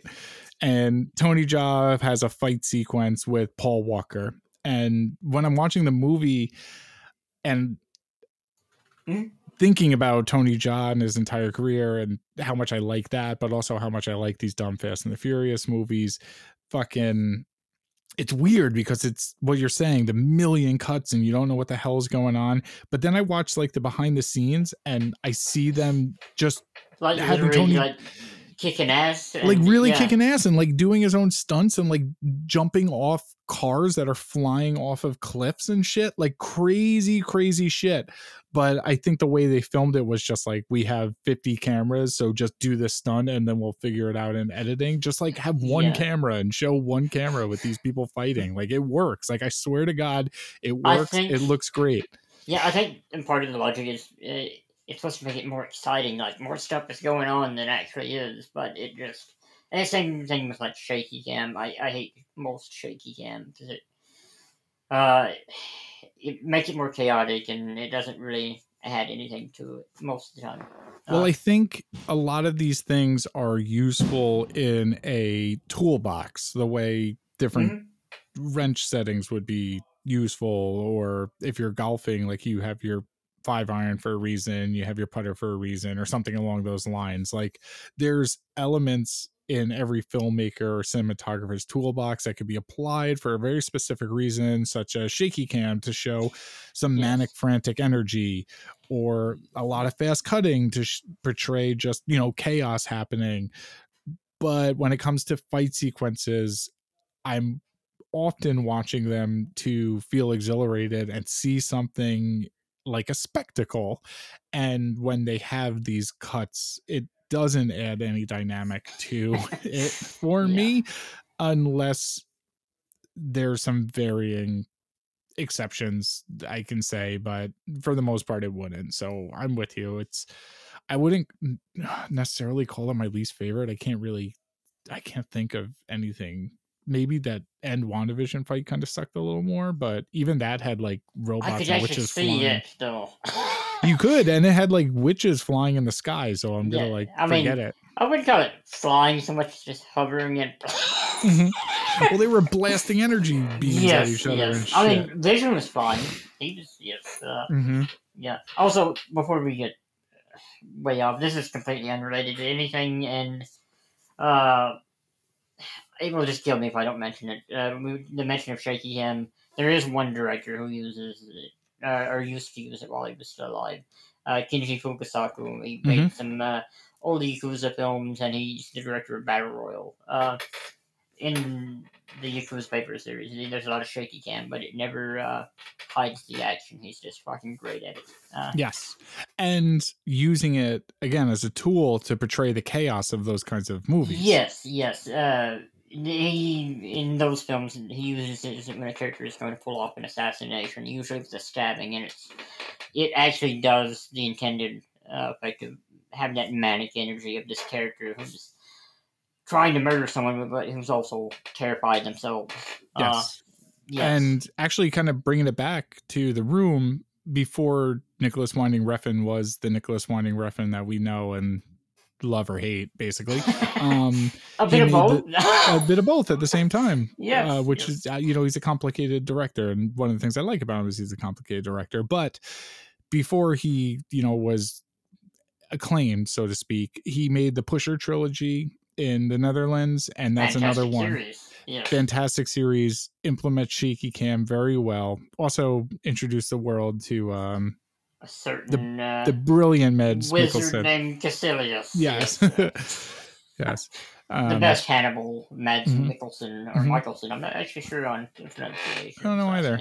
But much like the director whose name I cannot pronounce, who made Battle Royale and the Yakuza films, shaky cam implemented in a very dynamic way to get a very specific result that made you actually more engaged in the film. And you kind of put it best, within the headspace of its subject. Barry Jenkins actually uses it. I don't know if you've seen Moonlight, the movie that won the Academy Award after being told it has not won the Academy Award. It's one of my favorite films of all time. I love Moonlight. It's not everyone's cup of tea, but it's actually got Mahershala Ali in this shot. And the opening of that film it's like this Michael Bay shot. It's so clean, and it's like this one drug dealer walking up to Mahershala Ali, who's a drug dealer, and the camera doing that Bad Boys thing where it's spinning around them, real clean, very controlled dolly. And then you see these like little kids chasing this little nerd in the background, and he's like, what the fuck was that? And then it flashes to that scene, and it's just like the shakiest camera imaginable. You're kind of seeing in the POV of these bullies chasing down this little kid. And it, again, you go from this very controlled environment, very sure of itself camera work, to this frantic, manic energy of this little kid getting chased. It's implemented with purpose. End of the story. We don't really like this fight scene, and we think there should be less cuts. Yeah. Let me see what's going on in your action scenes, please. Yes. Yeah. After making fast with the TVA agents, the timekeepers approach the Loki variants, wanting to talk it out. But Sylvie's having none of that and lops the dopey middle guy's head off with her sword. We then find out the truth. They are not Muppets. They are not space gods. And they are actually animatronic androids and not real. Side note, does this make them androids, aliens, and wizards technically? I think technically, yes. A little bit of a column A, a little bit of column B, a little bit of column C? A bit. It also makes you wonder about that whole metal detector thing. It was for androids, or robots, rather.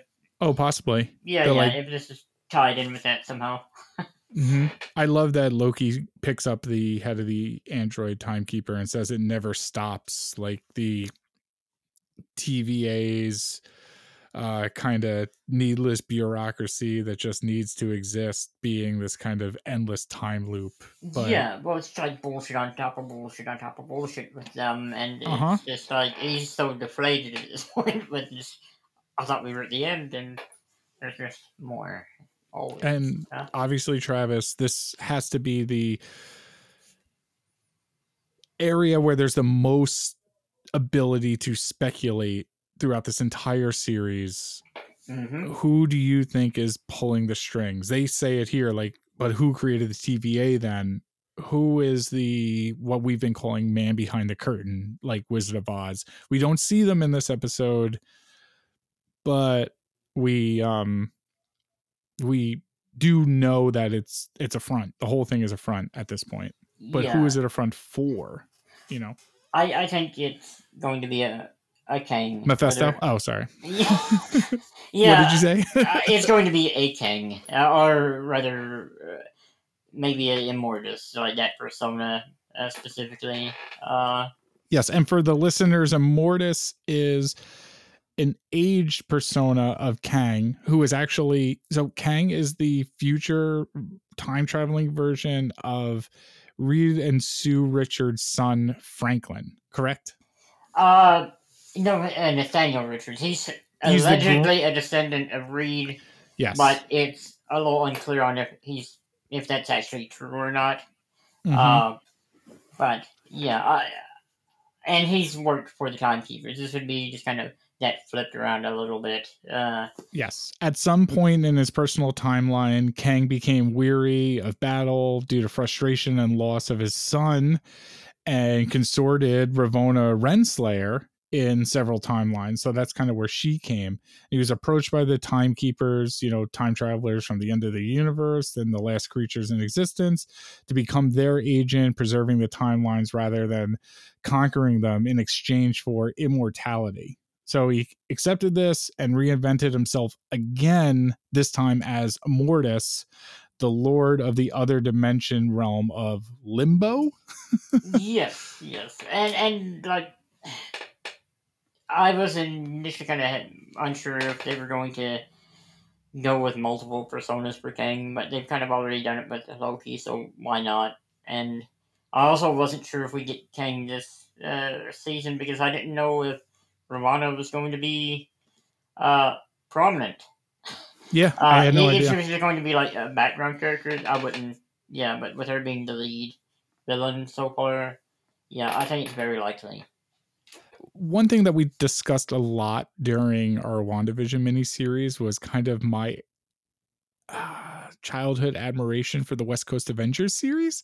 Yes. And Immortus rather was a big villain in the wedding issue, actually, of Vision and Scarlet Witch, which was like a double issue where Mantis was also getting married to the Swordsman. So it's crazy. I read a comic where That's a big bet. yeah. It's I mean the Swordsman Mantis marriage. The other one's not so much. But yeah. There was a Avengers book I read when I was younger too, where Immortus had traveled to the Old West with Thor and Moondragon, like as a team to hunt down Kang. There's a lot of that also. Yeah.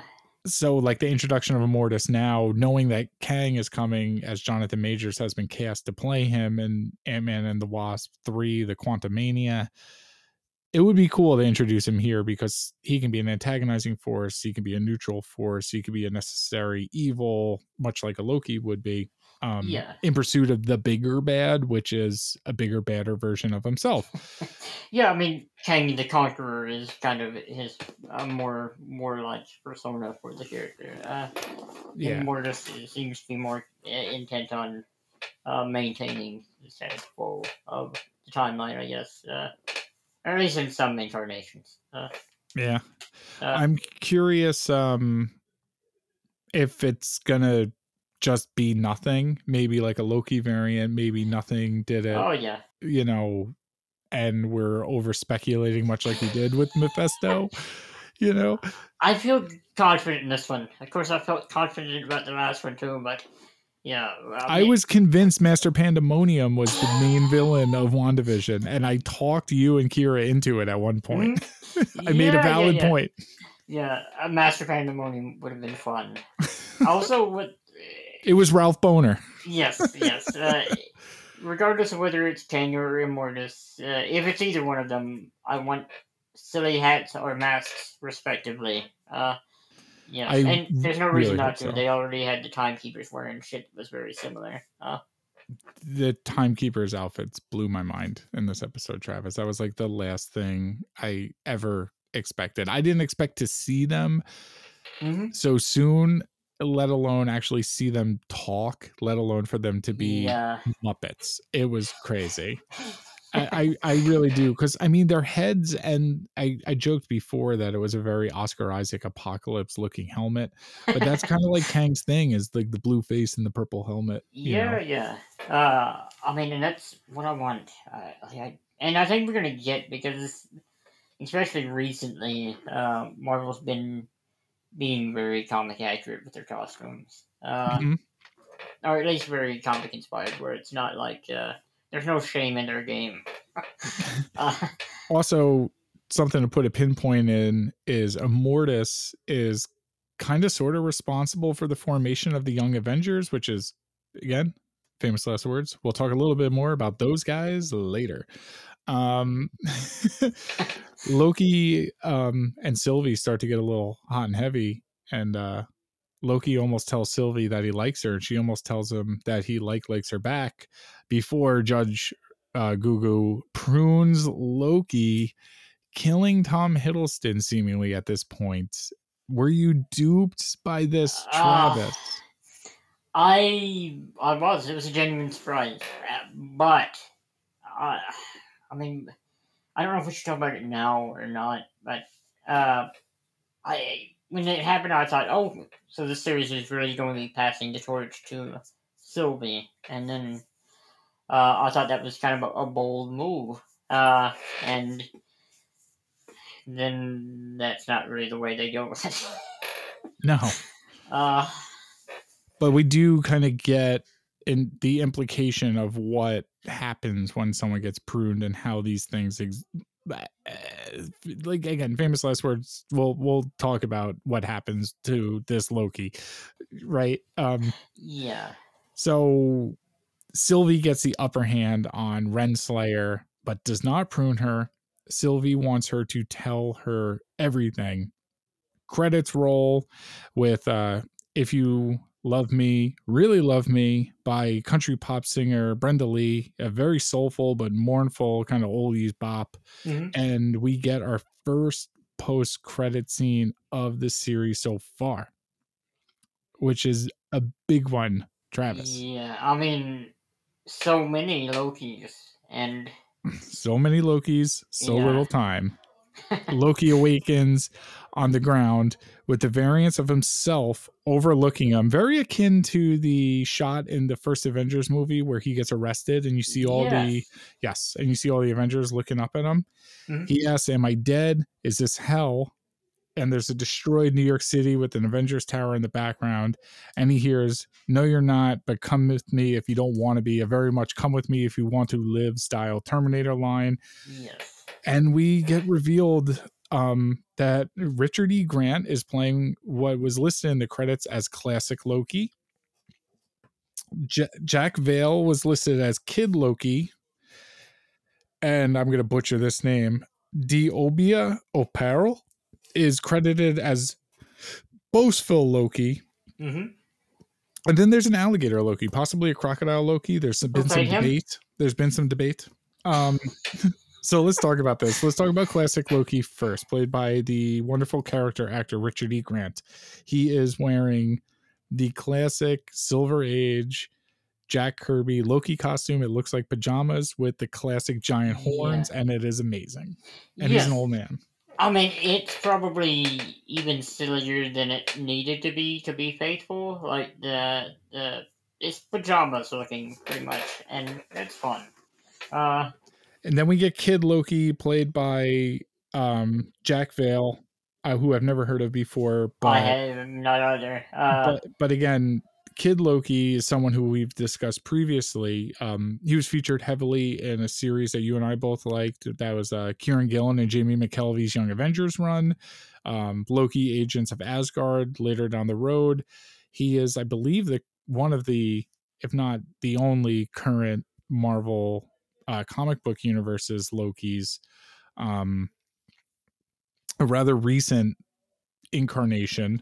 Yes. It came after Lady Loki, I believe, right? I think so.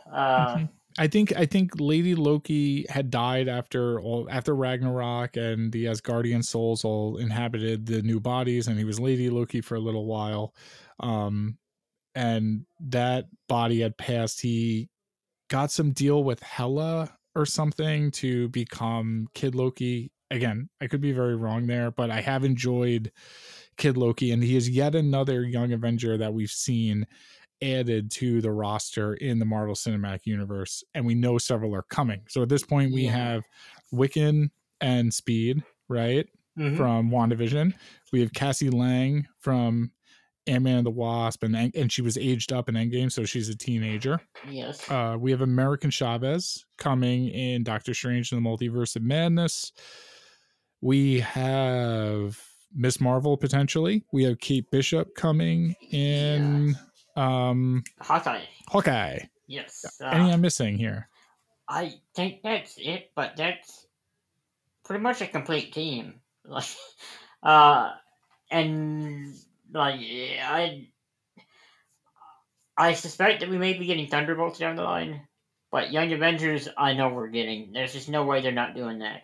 And I don't know if they're going to call it Young Avengers or if they're going to call it Champions or whatever. Sure. But yeah, that seems like a certainty.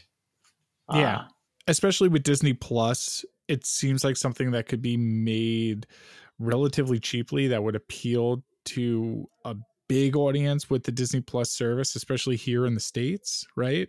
Like having a teenage Avengers, like that sounds like a no-brainer, print me a bunch of money kind of shit.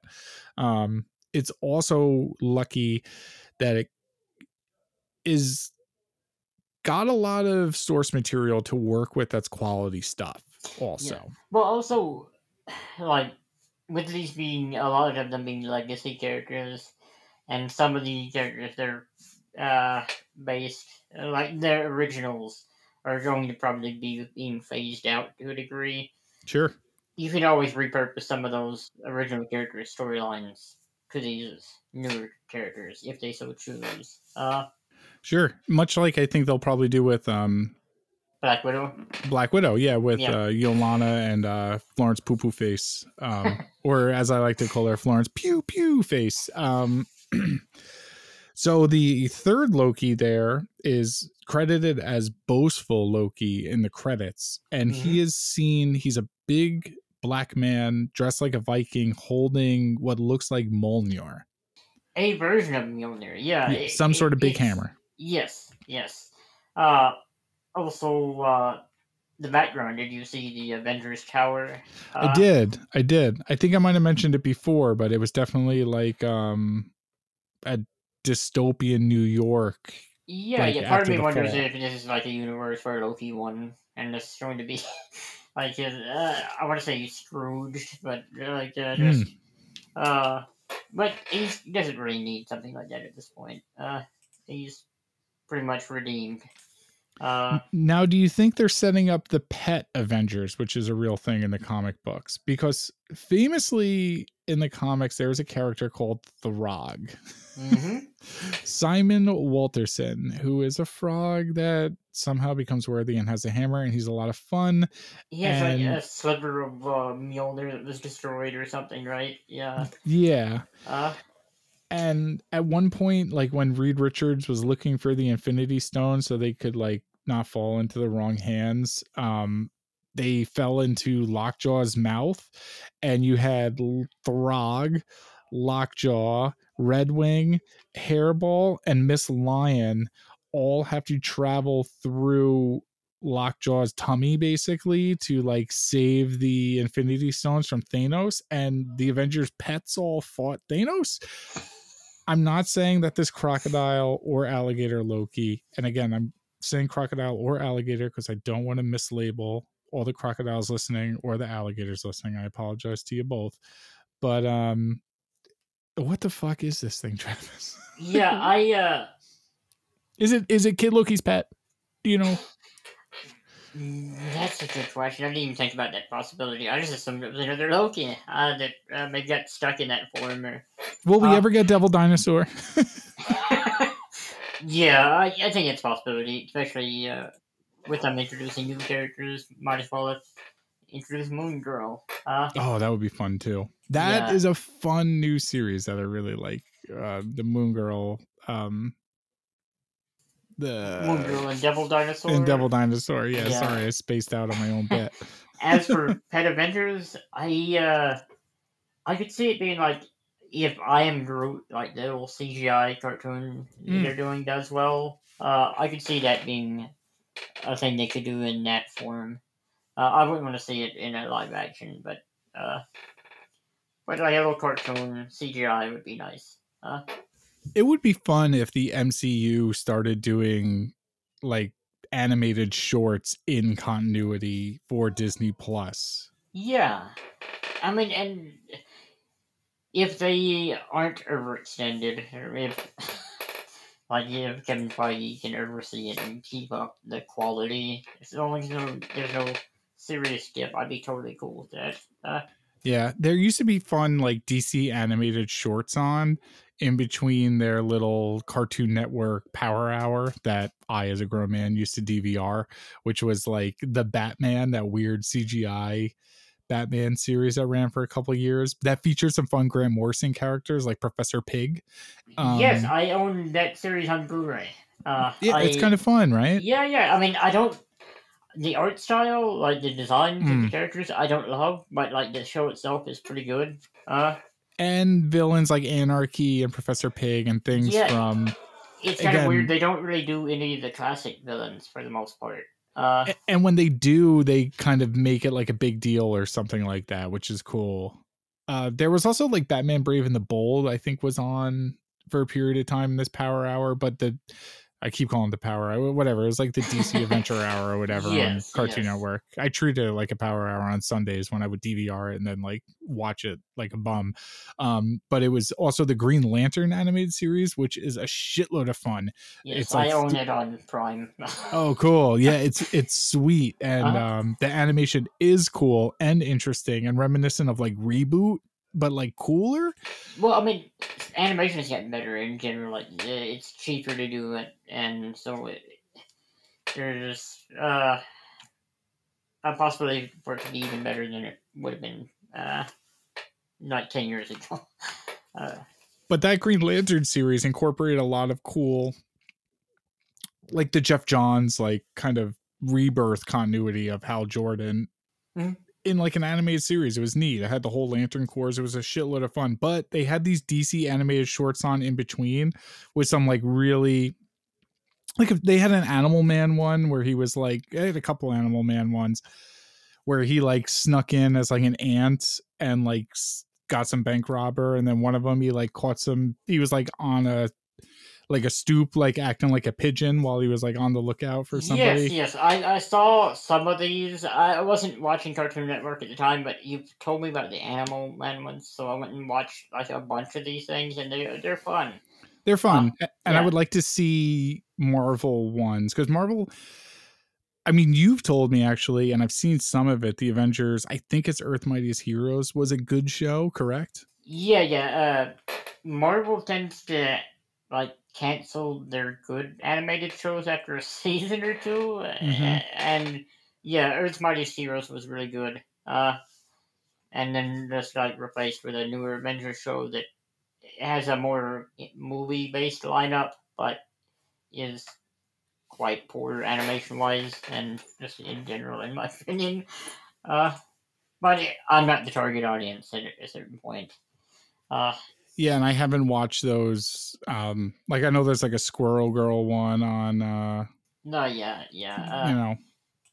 I haven't watched any of those. So, how did you feel about all the Lokis? Again, it was something that we obviously felt was coming, and we've spoken about was coming, and we speculated on the show that this is who Richard E. Grant is going to be playing, some sort of variant Loki, or I said Kang and I was wrong, but we got all these characters. I think it was fucking cool, and also they seem to just be waiting for him, so I don't know if like when Loki's are pruned they all show up at this exact spot.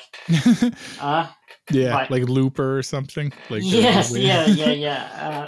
It's just Jason Gordon-Levitt, like looking like you with a shotgun. With a weird prosthetic, yeah. I thought this was fun and a really good stinger for next episode. On the one hand, I like that we're getting more Tom Hiddleston Loki, but on the other hand, that would have been a bold move to fucking kill him off in the last 2 episodes of Sylvie's story. Well, this kind of goes back to something I said, let's take a pinpoint in before, and that's the implications of what happened to Hiddleston's Loki when he was pruned by the Timekeepers. Do we just reset what happens to you? Why does your body get brought, and why does your being get brought to this place? Like, it didn't kill you, so we're to assume it didn't kill Mobius before, but are we also to assume that like the pruning grenade things that they launched don't, like, what happens to these people? You know what I mean? It creates a ton of questions. And is it an alternate timeline? Is it a pocket dimension? Is it like a time loop prison? Or what's going on here? I hope they have answers. Absolutely. Because I am confident in saying I think Owen Wilson is coming back as Mobius. And I think it would be a big, like, wow kind of moment if they just killed him off so unceremoniously, even if the jet ski speech was great. But I'm also thinking they might just snatch Mobius back from his timeline and bring him in, or when they get back to the TVA, he'll already be working there and they've already snatched him and time just works different. Yeah. So just the implications of resurrection, basically, with the TVA's technology or whatever it is that's doing this, brings about a lot of possibilities and a lot of multiverse and sci-fi concepts of, we could just bring people back, but are they going to be the same? And can we go back to the exact same point in time that we took them from previously, right? And just keep taking them from that point in time? Yeah.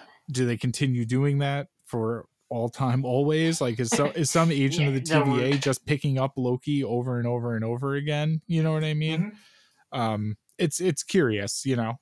Maybe that's why they prune those timelines, but then are they creating new timelines, and does the TVA have to go to these places and prune them now, you know?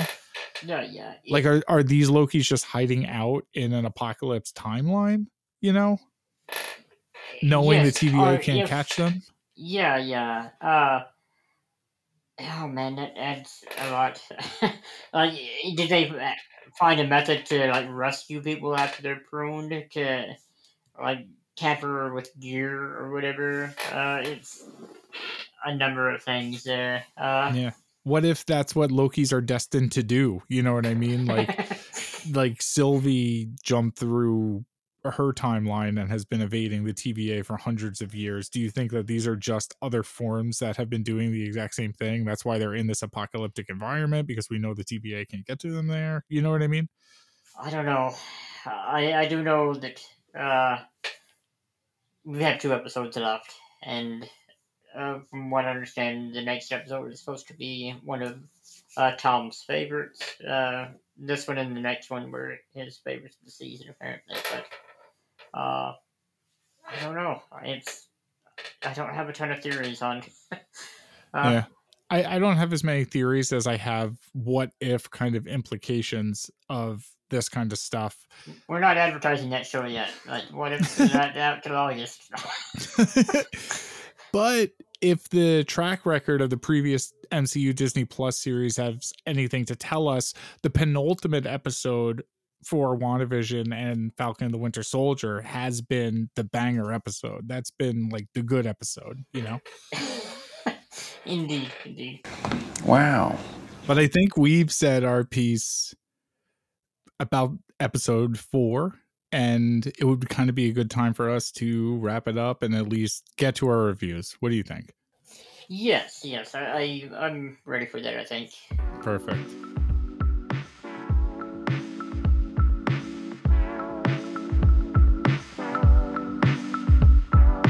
Tell us how you really feel. Let's rate this.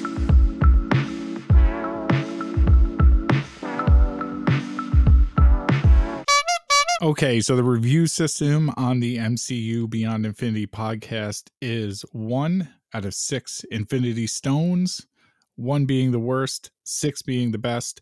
We, of course, accept half stones. Travis, for episode 4, the Nexus event of Disney Plus's limited series Loki, 1 out of 6 Infinity Stones. What's your full review of the episode? Okay, this was my favorite episode of the series so far.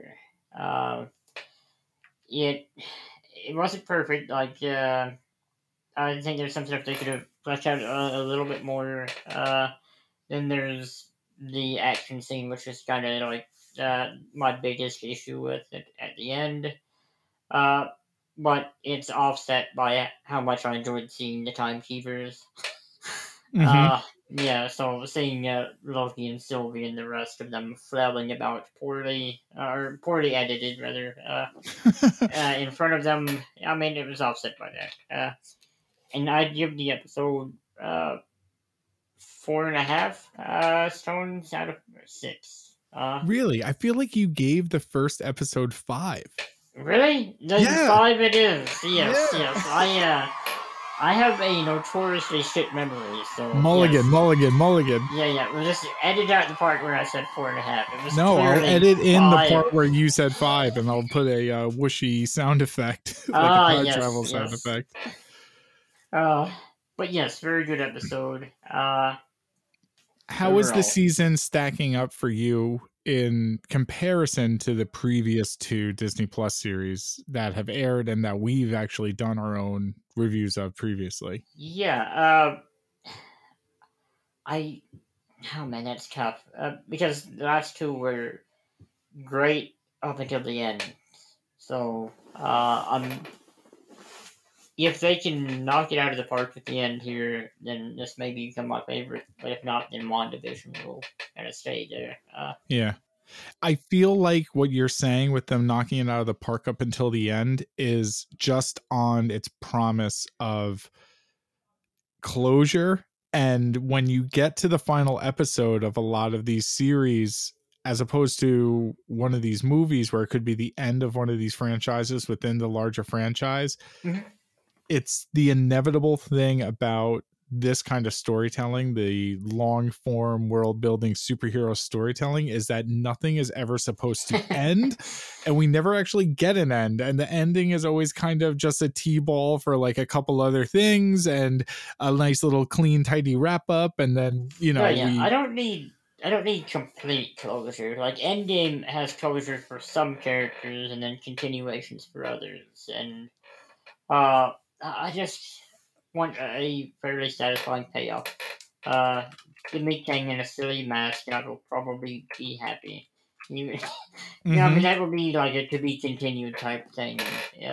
But yeah, I don't know. I mean, I think they can wrap up the TVA's story here, and that would be probably enough for me. Yeah, I agree.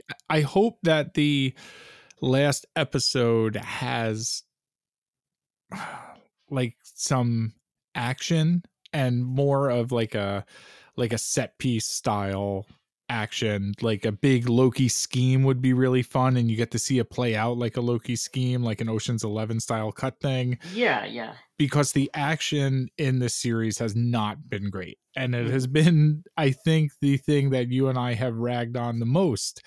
Other than last episode, we kind of got critical in regards to the overall series pacing, because it's only a 6-episode series, and that episode was a filler episode. If we knew this had 22 episodes and it was like a regular TV show, there's room for something like that. But to have a completely character driven kind of dribble, bottle planet episode in the middle of a limited series kind of felt unrewarding. Do you think we got a little bit of payoff because we started to like Sylvie last week? So this week we were kind of just all on board with Sylvie, and the turn in Renslayer's character from someone who's been kind of likable, but we know they're diabolical, to fully diabolical, to holy shit, you hang out with Muppet space gods and believe this is crazy. Space god robots. Yeah. Yes, this felt very big as far as paying things off and progressing the plot. Like the timekeepers are gone. Ravana's a full-on heel. Uh, Sylvie is kind of on her own now, and Loki is off with a bunch of other Lokis in a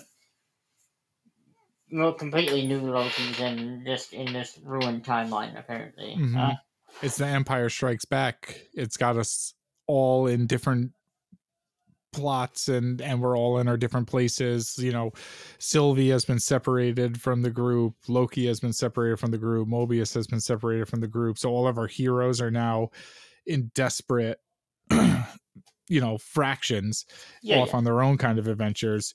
And I was kind of curious, and I meant to ask you before, with next week, do you want to see it be a Ravonna Sylvie centric episode or a Loki variant centric episode, or do you want it to still kind of just intertwine and just get these multiple storylines? Because I could see it going, any of those ways. Do you know what I mean? Are you particularly invested in one over the other? Because I really want to get down to some of the TVA shit, and I'm excited for the Ravonna episode because Gugu Mbatha-Raw has been like the standout actress of this series, other than Hiddleston doing Hiddleston.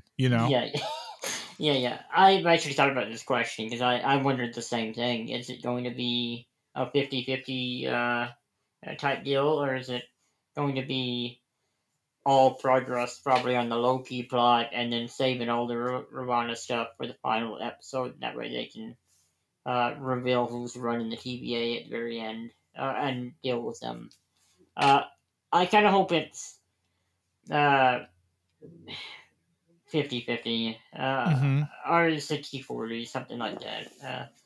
What about 30-30-30 Mobius, Ravonna for 30 minutes, or doing something like Lost used to do the flashbacks and then they started doing the flash forwards, but then we got the flash sideways. So what if we had an episode that was all three? I'd be fine with that. Because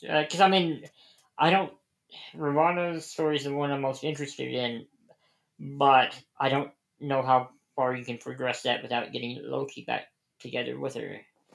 But Richard E. Grant in pajamas with a crown. Well, that's the one that seems to have the most room to have a full episode about it, because it's in this wasteland and there are these 4 other characters you can explain or not as you so choose. Yeah, but I want to see who's got their hand up the space god puppets' butts. Oh, I know. Yeah. What about you? What is your overall review? I kind of got into a lot of my thoughts when we were kind of having that discussion. And as you mentioned, there's some lackluster fight scenes, but it was a really well-paced, plot-driven episode. I was not expecting Jamie Alexander. I know it was a quick thing, but it was one of those MCU movie things that we're bringing it back, it's all connected, that got me excited because again, she was there from the first phase and I really like her character and I like Lady Sif in the comics, so I'd like to see more of her. The space Muppet gods in the neon disco Dario Argento Fulci movie room was incredible. Like that was like on TV, it was amazing.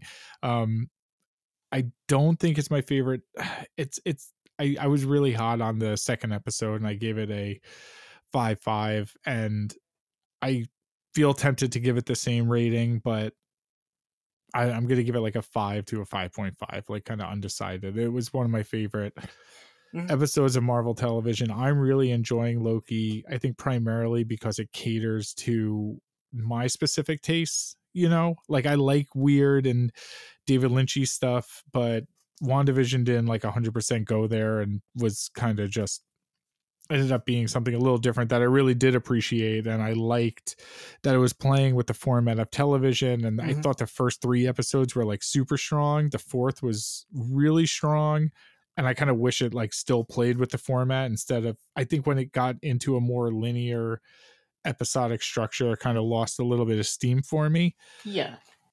Falcon and the Winter Soldier, I love the military industrialist spy espionage stuff within the MCU, but it is like its own little genre. And the Russo brothers MCU stuff is kind of the stuff that I don't want to say like least interests me, because I think Winter Soldier is like one of the best of the bunch, but it's my like least favorite of the genre stuff. And I really like shows and television like Loki, like these kinds of time traveling sci-fi fun romps. Adventure. Yes. You know, like very pulpy, almost like Buckaroo Banzai kind of bullshit science fiction. And I really like that stuff. And they have a very charismatic cast. I'm really, really surprised that Gugu Mbatha-Raw is the standout character for me, but she's so mustache twirly and bad and cold and like nasty. And she believes in like what I'm assuming dissension in Scientology eventually becomes. And or at least I'm like hoping, because I was like thinking about joining, but I don't know. And yeah, I'll give it like a 5 to a 5.5. Oh, right. It's a very respectable score for this. I think it's a gentleman's score. It's like, I don't want to give it perfect because I don't want to give anything a perfect score. But I'm kind of the same way, especially not on first watch. I've seen this 3 times now, and I almost don't give anything a perfect score. Exactly. Especially after you start picking it apart as much as we are. Yeah. Like my third watch was so slow, it took me 2 hours because I paused it literally every 2 seconds to think about it and like get my like little general process on it and try and see if there was a Kang Easter egg or Mephisto Easter egg or Ralph Boner Easter egg hiding in the background, obviously. But I don't know. I am curious to hear what anybody listening has to say. Again, if you want to reach out to us, we are at MCU Beyond Infinity Podcast at gmail.com. Please join our Facebook group. It's the MCU Beyond Infinity Podcast Facebook group where you can talk to like-minded Marvel fans like us about anything Marvel related, anything comic book related. I'm actually trying to give away a bunch of comics. If you go there, drop your name into the comments and send me a direct message, and I will actually send you a long box of comics if you pay for shipping, please. Before we wrap everything up, Travis, there is a little bit of news, and we get to talk a little bit about Spider-Man, so that shouldn't take us another 2 hours, I don't think. I don't have anything to say about Spider-Man, do I? I'm afraid that I do. Yes. All right, yes, so let's do it. Let's do it. Okay.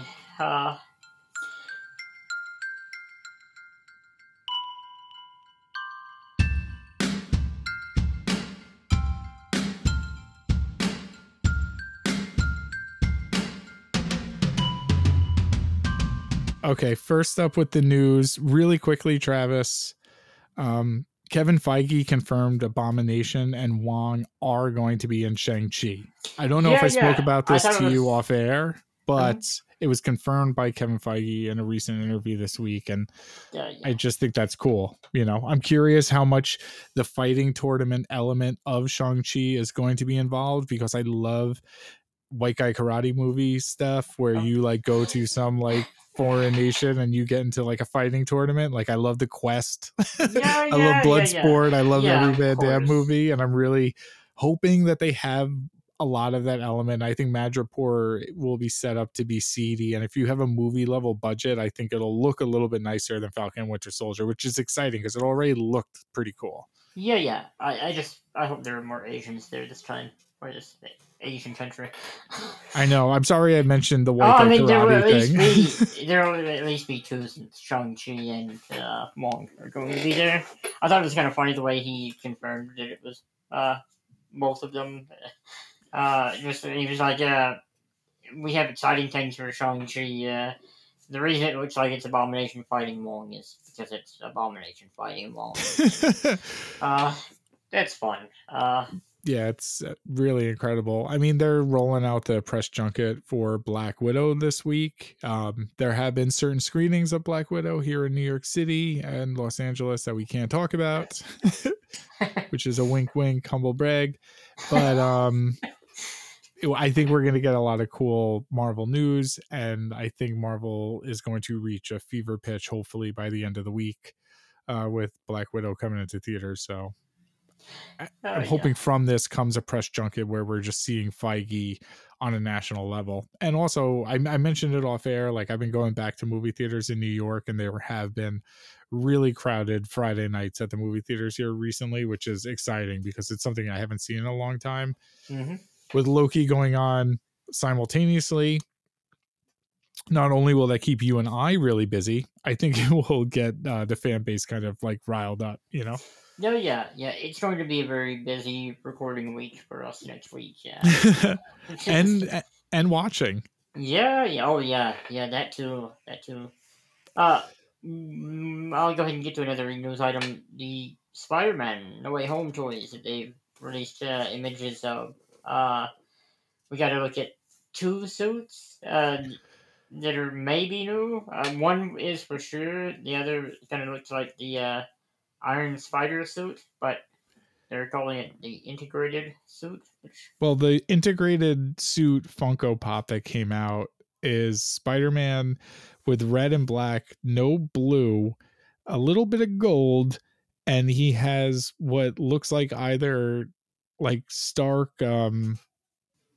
the arc reactor technology or potentially sorcery archery. The emblem in his chest looks sorceress like the Eye of Agamotto, but also suspiciously like an arc reactor, and it's got a web logo, and then he's projecting some sort of blue thing from his hand that looks like a sorcerer thing, or a sorcerer thing would be shown on a toy, but it very well could just be tech. So maybe he's just looking at a hologram or something along those lines, you know? Yeah, I have a lot of questions about it, and I'm wondering is it just the Iron Spider suit, or is there something different? And then, like the other Spider-Man suit that is completely new is like black and gold.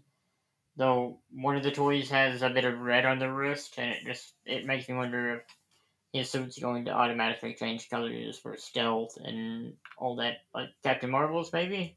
Maybe there's like 4 suits, Travis. There's one called an upgraded suit that has no blue. It's the red and black where the blue normally would be, with a little bit of gold around his Spidey in the belly.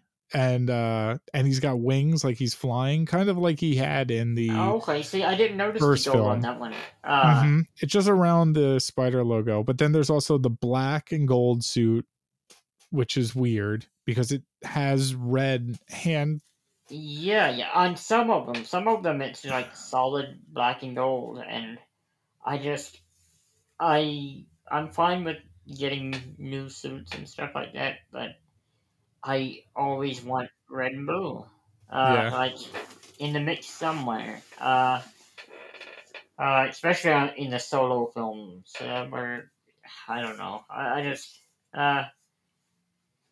didn't mind the red and black suit from Far From Home, but yeah, I'm ready to get back to classic Spider-Man.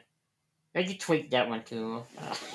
I also want them to, and I hate to sound complainy like this, because I do like the incorporation of Tony Stark as this mentor figure to Peter and into his origin story, because again, we know the original origin story, so kind of having this second phase while in high school kind of crush on surrogate father thing with Tony is cool, especially in the context of the Marvel Cinematic Universe and bringing Spider-Man, a property that's not belonged to it technically, into it. Like fine, totally fine.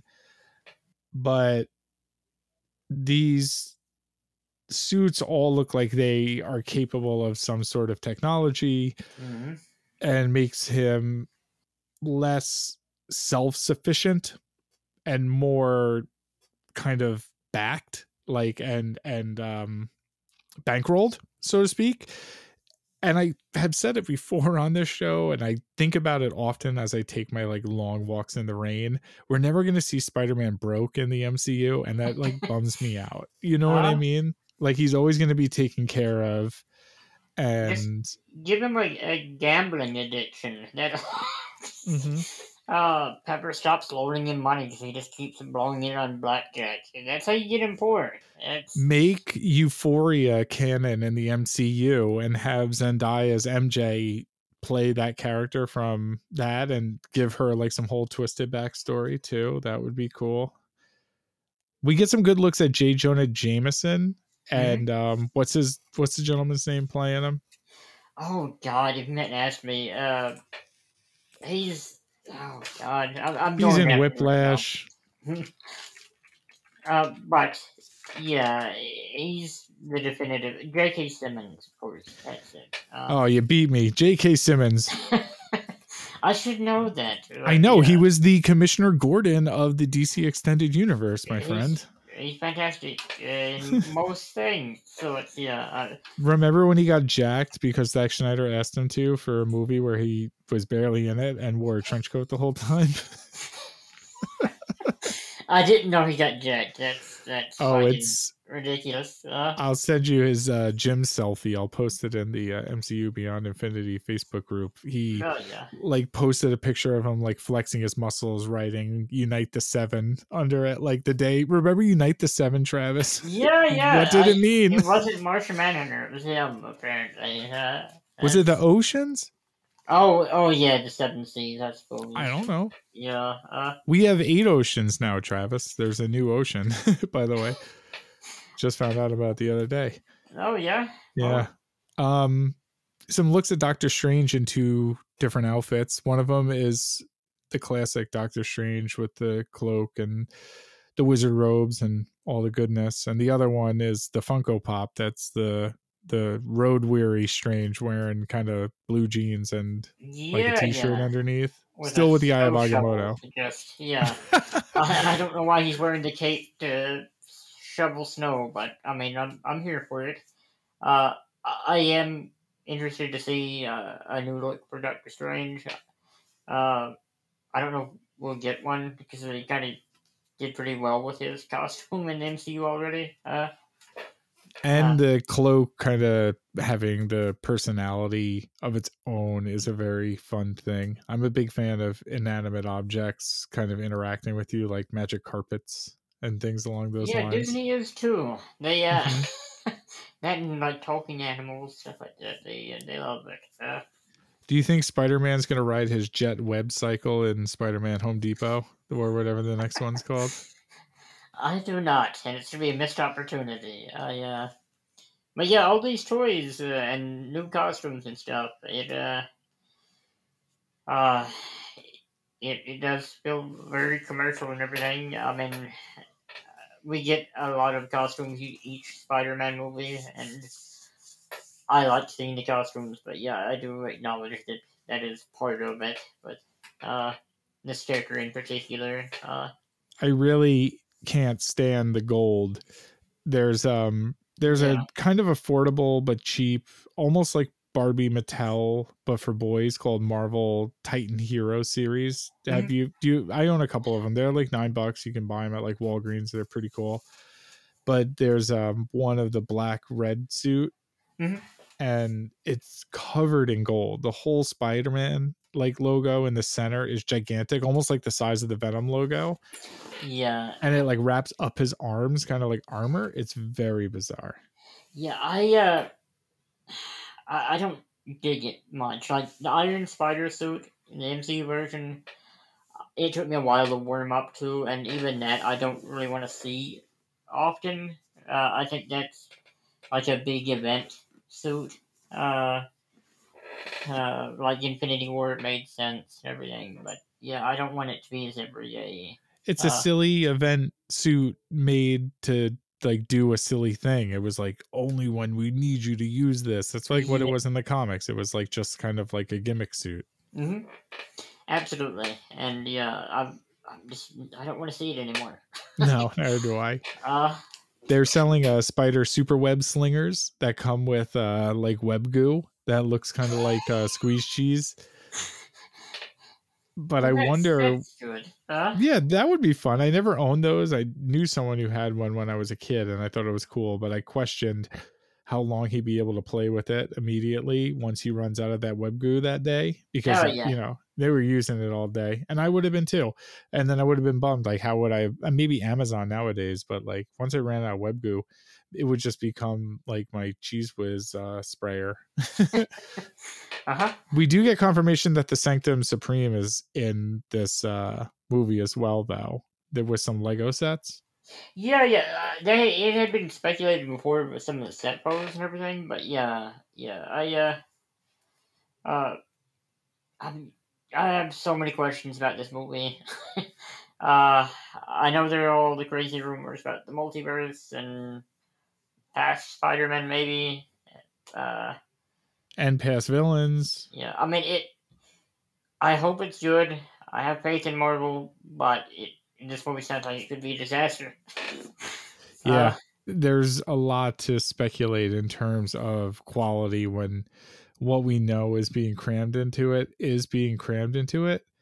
I will say that I have small, albeit biased, unwitting trust recently in Sony, which I know a lot of listeners or you will probably unabashedly tease me about, but I really like Enter the Spider-Verse. I think it's a really well told story. Don't make it sound like I don't like Into the Spider-Verse. No. Well, I'm starting off with Enter the Spider-Verse to earn your good graces before I talk about Venom. I recently found out that the detective hunting down Mobius, the living vampire played by Academy Award winner and known pedophile dirtbag Jared Leto. Never forget. I'm gonna say allegedly, just alleged. Yeah, we'll say alleged. But the detective playing the detective to hunt him down is Tyrese Gibson, who's my boy Roman Pierce from the Fast franchise. I think it's funny that he's signed to like 3 Mobius picture deal just in case this movie takes off. Like Tyrese will be pimping this movie, which is very weird. So they've made Into the Spider-Verse, they made Venom, they've made good with Tom Holland. Maybe they're doing okay. You and I mentioned off air, maybe Sony has something to do with the toy merchandising rights to Spider-Man, which would make a lot of sense because a lot of this shit just looks like stuff for babies. You know what I mean? Just like when Batman Forever came out, I probably had like an underwater Batman, even though he never went underwater in that movie. You know, I had like an outer space one in a spacesuit, but he never went to space. So I don't know, but a lot of it makes me weary. The main things I'm seeing is a lot of gold and a lot of black and no blue. I'm in agreement. Speaking of overblown stuff, I'll go ahead and jump to our last news item, which is the Wrecking Crew in She-Hulk, apparently. This comes from Murphy's Multiverse, which is pretty reliable on this stuff. I'm looking forward to She-Hulk, though some of the rumors about it also seem kind of ever full. Like rumor about Star and I'm down with the Wrecking Crew showing up, but we're down with the Wrecking Crew day one just to put that on wax. Which I just wanted to say because it sounded cool. Of course. Yeah. Bulldozer, Pile Driver, Thunderbolt, and Wrecker. Traditionally mainly Thor villains, but I mean they mess with everyone. It's Are you worried that we have too many big, muscly, brooding villains in this series, and even heroes? Like we know Ruffalo's coming in as Hulk in the mocap suit, and Abomination also, and Abomination with Tim Roth and his contract, I guess, also being in Shang-Chi, which we mentioned before. But now the Wrecking Crew is literally 3 silly named, like they sound like American Gladiators. Bulldozer, Pile Driver, Thunderbolt, and Wrecker probably all were American Gladiator guys at one point.